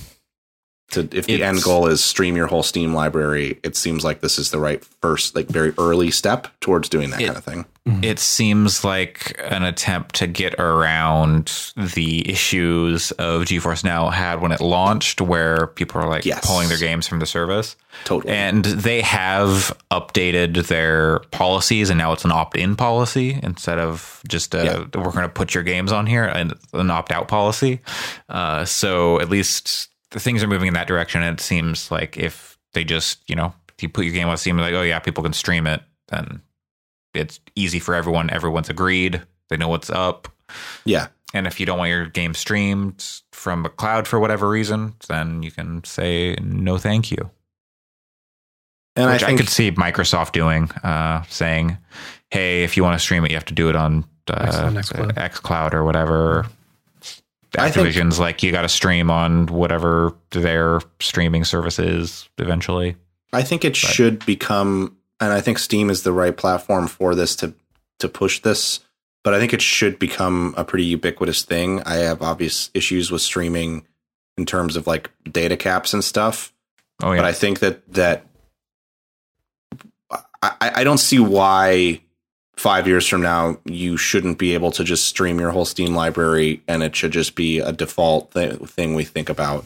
Yeah. With game. I mean, we think about that with music and video, but I think the key thing is the problem with music is that it harmed the ability for musicians to make money so much that I would hope that Valve would work to make sure that that's not something that happens here. But the answer is you don't change the way that people buy the games. You just change the way they're delivered. And then you don't necessarily, it doesn't necessarily have to be as disruptive as it could be. I think Steam by its very nature is born to be disruptive. Because, I mean, that's kind of what it did in 2004, right? Like, it was the first way, even a little bit before, but with Counter-Strike and Half-Life 2, when they were like, it was kind of it was rough then, but it was easier to get games that way than it was to pirate them, which started the whole online marketplace movement for games. So, like, if you can do something similar to that for streaming, then I think that's positive. And and like music, the same thing. Like people started, less piracy happens with music because things are just available to stream and it's easy to get. Exactly. And you can either listen to like free versions with ads, or you can, subscribe and get your unlimited streaming and stuff. Yeah, I guess I think the business model around games doesn't necessarily need to change in that direction. But certainly you'll run into more maybe subscription stuff to help with server costs, maybe if like doing like GeForce Now, like what is Nvidia's incentive to make these streaming servers if they're not getting paid. It'll be interesting to see how this continues to develop, and who else whether EA has a Orion, or is that Bethesda has a streaming thing. There's everyone has a streaming thing now. Yeah, I think it's called Orion. And like, does Steam start partnering with those folks as well? And it's like, it's like I subscribe to Orion and I have my entire Steam library there. Or I subscribe to whatever, and I can use that to stream my whole Steam library. It'll be, maybe you can't buy stuff through those storefronts, but it does just like let you stream a thing. I'm just going to wait for the gaming Plex where I can just host my own. Yeah. Well, I mean, you kind of can do that now. Yeah. That's fair. Yeah, it's just off your PC. It's true. Build a whole fucking server room that's only like hard drives with games and like 3 RTX Titans all SLI'd together. You don't already do this? It's my apartment is very small. I can only fit 2 RTX Titans in my server. If I have 3 RTX Titans, I'm not streaming from that. I'm just going to use it. You should. Well, you can put it in your new fridge. It's all good. There you go. I need the new fridge. I use the old fridge for cooling now. So,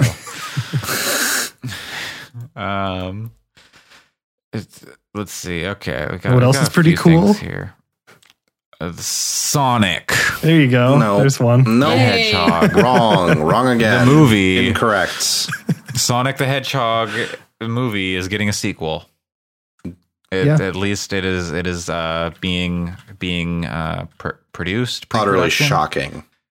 I mean, successful children's movie gets sequel. It's kind of amazing though that it's done this well, considering the initial reaction. Where's my Detective Pikachu sequel? Yeah. I know you can't make a Detective Pikachu sequel based on how that movie ends, but also give me a Detective Pikachu sequel. I haven't seen it, but you should. It's good. I'm going to watch it still. I still haven't seen it either. I'm the only reason I'm surprised is the fact that it ended up being good enough to warrant even the studio considering a sequel. I'm not. That's the thing. I don't think it doesn't matter how good the movie is. It matters if kids go watch it. But I mean, people had a pretty positive reaction. I thought it was pretty cute. So it's like, it's like not, like something that's being completely dunked on. Right. It sounds like it was good, and that is surprising. But also, I don't think getting a sequel to me is not particularly right. It's not a marker surprising. of quality necessarily. They but- also, Yeah. it seems like they planned for a sequel in the first place. But Maybe. Yeah, that's with how it ends, based Also on haven't my seen understanding, I still need to see it. Yeah, I don't know. Given that it started as a punchline and now it's ended up as like people are kind of shrugging and being like, yeah, it's all right. Like, yeah, that part's cool. Yeah, it's kind of amazing because I still, that first trailer, man, that was oh, it was something special. special. I maybe I need to go back and watch that trailer because I was like, I mean, kind of looks weird, but when I saw the updated Sonic, I was like, I guess it's different. I don't know, but maybe That I just trailer didn't has- fully like process what I was seeing. I was trying to block it out. The trailer has Gangsta's Paradise playing over it. Yeah. Yep. You're right. I forgot about that fact. Though all of that being Yeah. said, what was the MPC moving picture company? That still sucks butt for them. They were the ones Yeah. that did all the Oh, rework yeah. on it and got shut down And almost then immediately got- thereafter. Yep. Yeah. So, boo. Yep. If only the studio had enough foresight to go, you know what? We might make another one of these and keep those people around. Sigh. Anyways, Yay. And next bit of news. Everyone's favorite MOBA, League of Legends, is getting a mobile and console version. And they finally showed off what that looks like. This is interesting to me because I was expecting this game to be more different. I didn't. It's pretty much. They showed League. they showed like a very minuscule amount, like during I think their 10th anniversary thing or something. Yeah, And I was like, okay, that looks like it. It looks like League, but also maybe like a little different. I was expecting it to be more different, I guess. Even In what ways? Well, in terms of like map design and They took out the corner bits, so they don't have the little alcoves. in the I corner. was just It's expecting totally it to be. I was expecting it to be like just a different map entirely. I think. Okay. And I kind of expected the UI and design to be a little bit more, I don't know, unique or something. Like it looks like Riot has done a fantastic job with their mobile UI, as you know, from trying to play Teamfight Tactics on iPad. the mobile UI looks. I think it's actually Teamfight Tactics on iPad is better now. I think they fixed that, but I'm not Okay, sure. that's good. I haven't tried it. It has good reviews on iPad, which I cannot imagine it would get good reviews in the. But I don't know. It looks like a lot like Arena of Valor and other mobile MOBAs to the extent With, that the like UI. I don't know why someone who's already invested in and playing those games would move to this one. And I'm certainly. I mean, I still think it's cool they're doing it. I at this point now I'm like, I'll just play it on PC. I don't really have any interest in Wild Rift in particular anymore because I was kind of expecting it to be a more different experience, I guess. Yeah, I don't have any interest in playing on mobile. At least maybe I'll check it out on console when it eventually gets there. That But was sort it of is- yeah. It the way they're doing it seems pretty smart. They're like branching it from League of Legends, so it's got its own balance. Like Yeah. abilities are changed, so you know certain champions like They're don't tweaks. have. Yeah, they're still like mechanically similar and identically like their identity as a character or champion is the same, but they just need to like, okay, we need to change the way this ability works to make it make sense on a controller or like on a mobile Yeah, and I device. think that makes sense because it's just the nature of the game. I'm not really faulting them for that, but also that's part of why I don't want to play it now because I already am not that good at League of Legends, and part of that has to do with champion knowledge. And so like trying to separate like, oh, Shyvana does this in PC and this in Wild Rift is like confusing in a way that I think it makes it sounds like it's not going to be to your benefit to play them both. And I think it contrasts with, and excuse me, it's like totally different games. So I'm not faulting Riot, but I've been playing a lot of Smite recently. Smite is just cross play on everything because they didn't have to change anything to make it work with controllers because of the way the game was initially designed.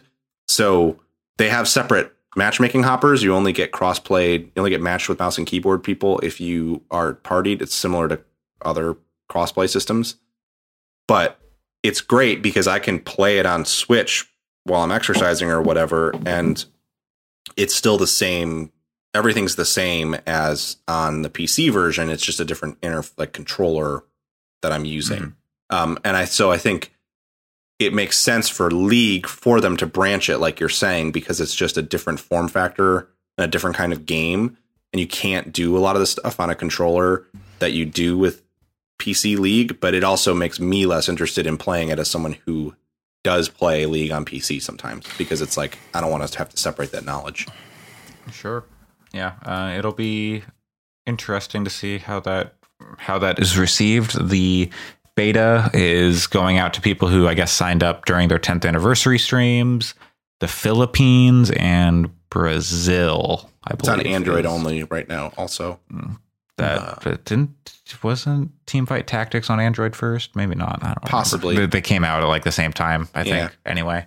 But the other possibility is that this could be better than the PC game. Like, we just don't know. Seems unlikely, but there are some cool stuff, like the Shyvana stuff you mentioned. Like, I would love to play that in the regular. I like Shyvana as a character, and I'd love to have that stuff moved into the PC version. So as weird as it sounds, if it turns out that, and I think this is extremely unlikely, this is not a prediction, but if Wild Rift comes out and it's like the best MOBA ever or whatever, and that's just where the community largely moves, then great, sure, I'll play that instead. That's fine.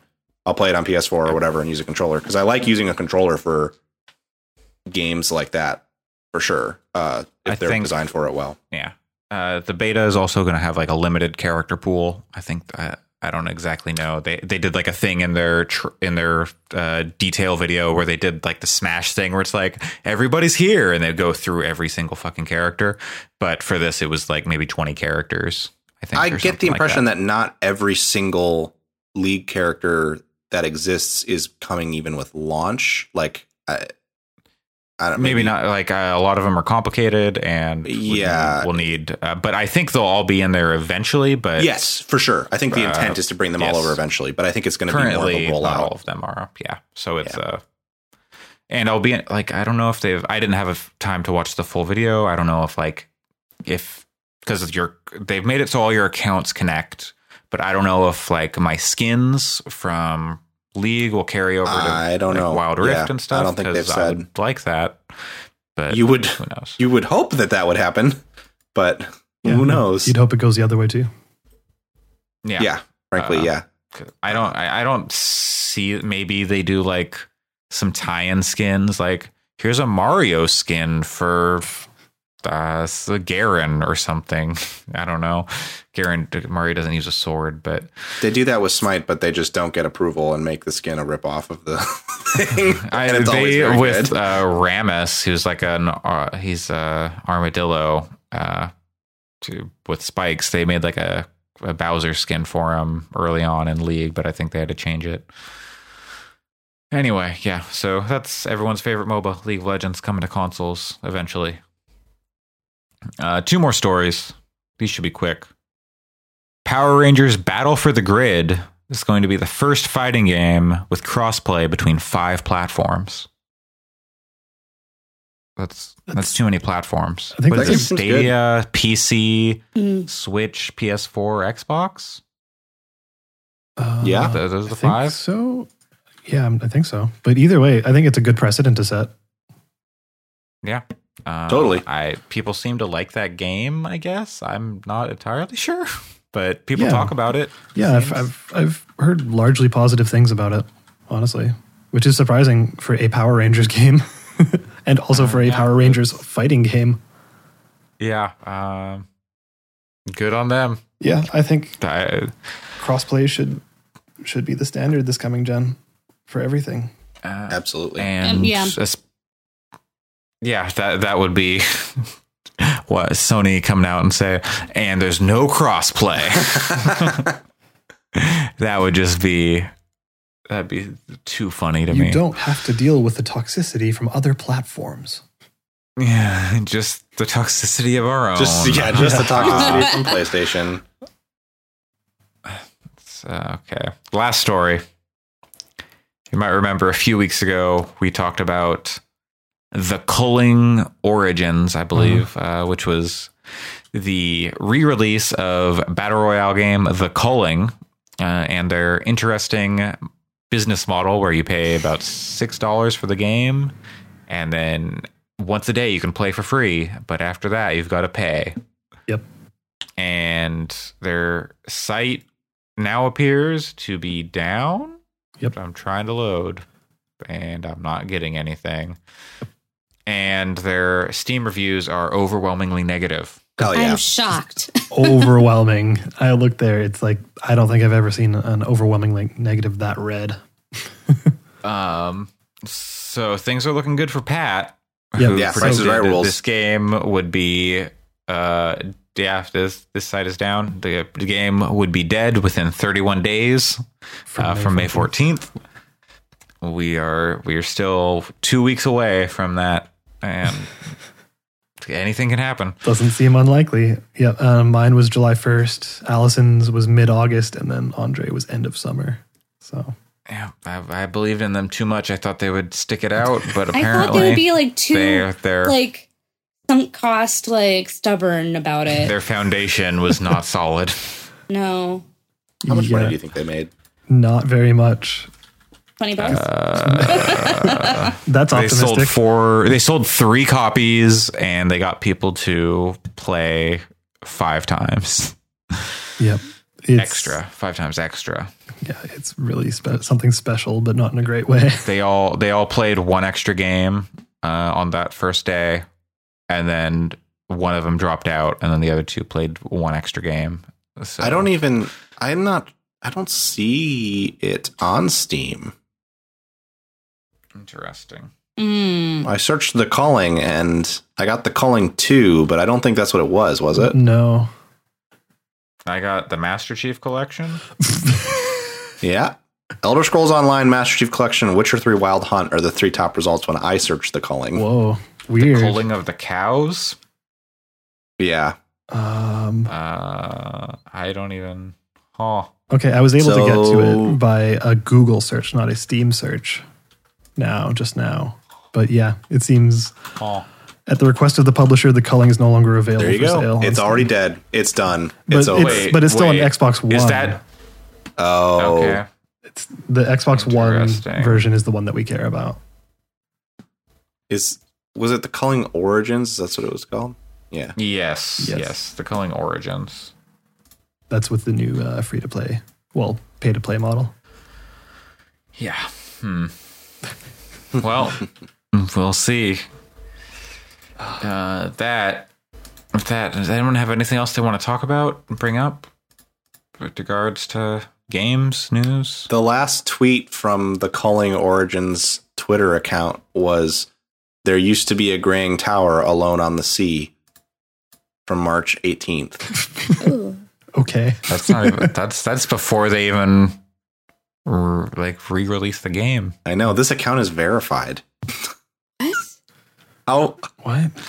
How? Didn't they make it so you can gift blue check marks now? I mean, maybe, Maybe somebody that worked on it had a check mark, and or maybe we can reach out to the Culling about, hey, if you're not using it, hey, we'll all buy a copy of your We'll game. give you $20, and there you'll double your take from the game. Still double your revenue. We'll double your revenue, whatever it was, for your check mark. I'm sure we can afford that. I am looking at the developer's account, which has some more stuff. The last thing they said was The Culling is live on the Xbox Store, basically. Oh boy. And that was on May 14th. yeah. I am excited to say that that final tweet, that there used to be a graying tower alone on the sea, has 69 replies. Nice. Nice. Finally, something we can be happy about today. Yeah, seriously. Well, thank you for joining me for episode 123 on May 30th, 2020. We're going to make it through together, everybody. Mhm. About halfway there. Yeah, but how bad is 2021 going to be? Yeah, because I feel like for the past several years, it's been like, all right, last year was bad, but this year's going to be good. Yes. And then it gets worse. Get better, and it keeps getting worse. 2017 was all right. 2017 was great. There's a meme that's like someone looking at the calendar on New Year's, or like the clock on New Year's, and it says like, oh, it's 11:59 on December 31st, 2020. And it flips over to 13/1/2020. That's strong. Yeah. Very good. So fuck. I have been your host, Andre Cole, aka your partner's favorite home appliance. You can find me on Twitter at Coolslaw, COOLSL4W. Alex, where can people find you? On Air Fryer Fix. Okay, we'll get that going live. Look forward to all our hottest home appliance reviews coming at you. Pun very much intended. Allison, where can people find you? Find me on Twitter at WRITERSERENYTY. And Pat. You can find me at PJC Plays. Great. You can find our podcast on Twitter at Fix Podcasts, or you can go to fix.space and read our reviews or find our podcast on your platform of choice through that website. And you should head over to podchaser.com/gamingfix to leave us a review and help us improve the podcast. Yeah. I believe that's everything today, right? I think so. Yeah. Fuck the police. Yeah. Fuck the police. Yes, indeed. Fuck the police for sure. Mm-hmm. Okay, bye. Bye, everybody. Bye. That's it.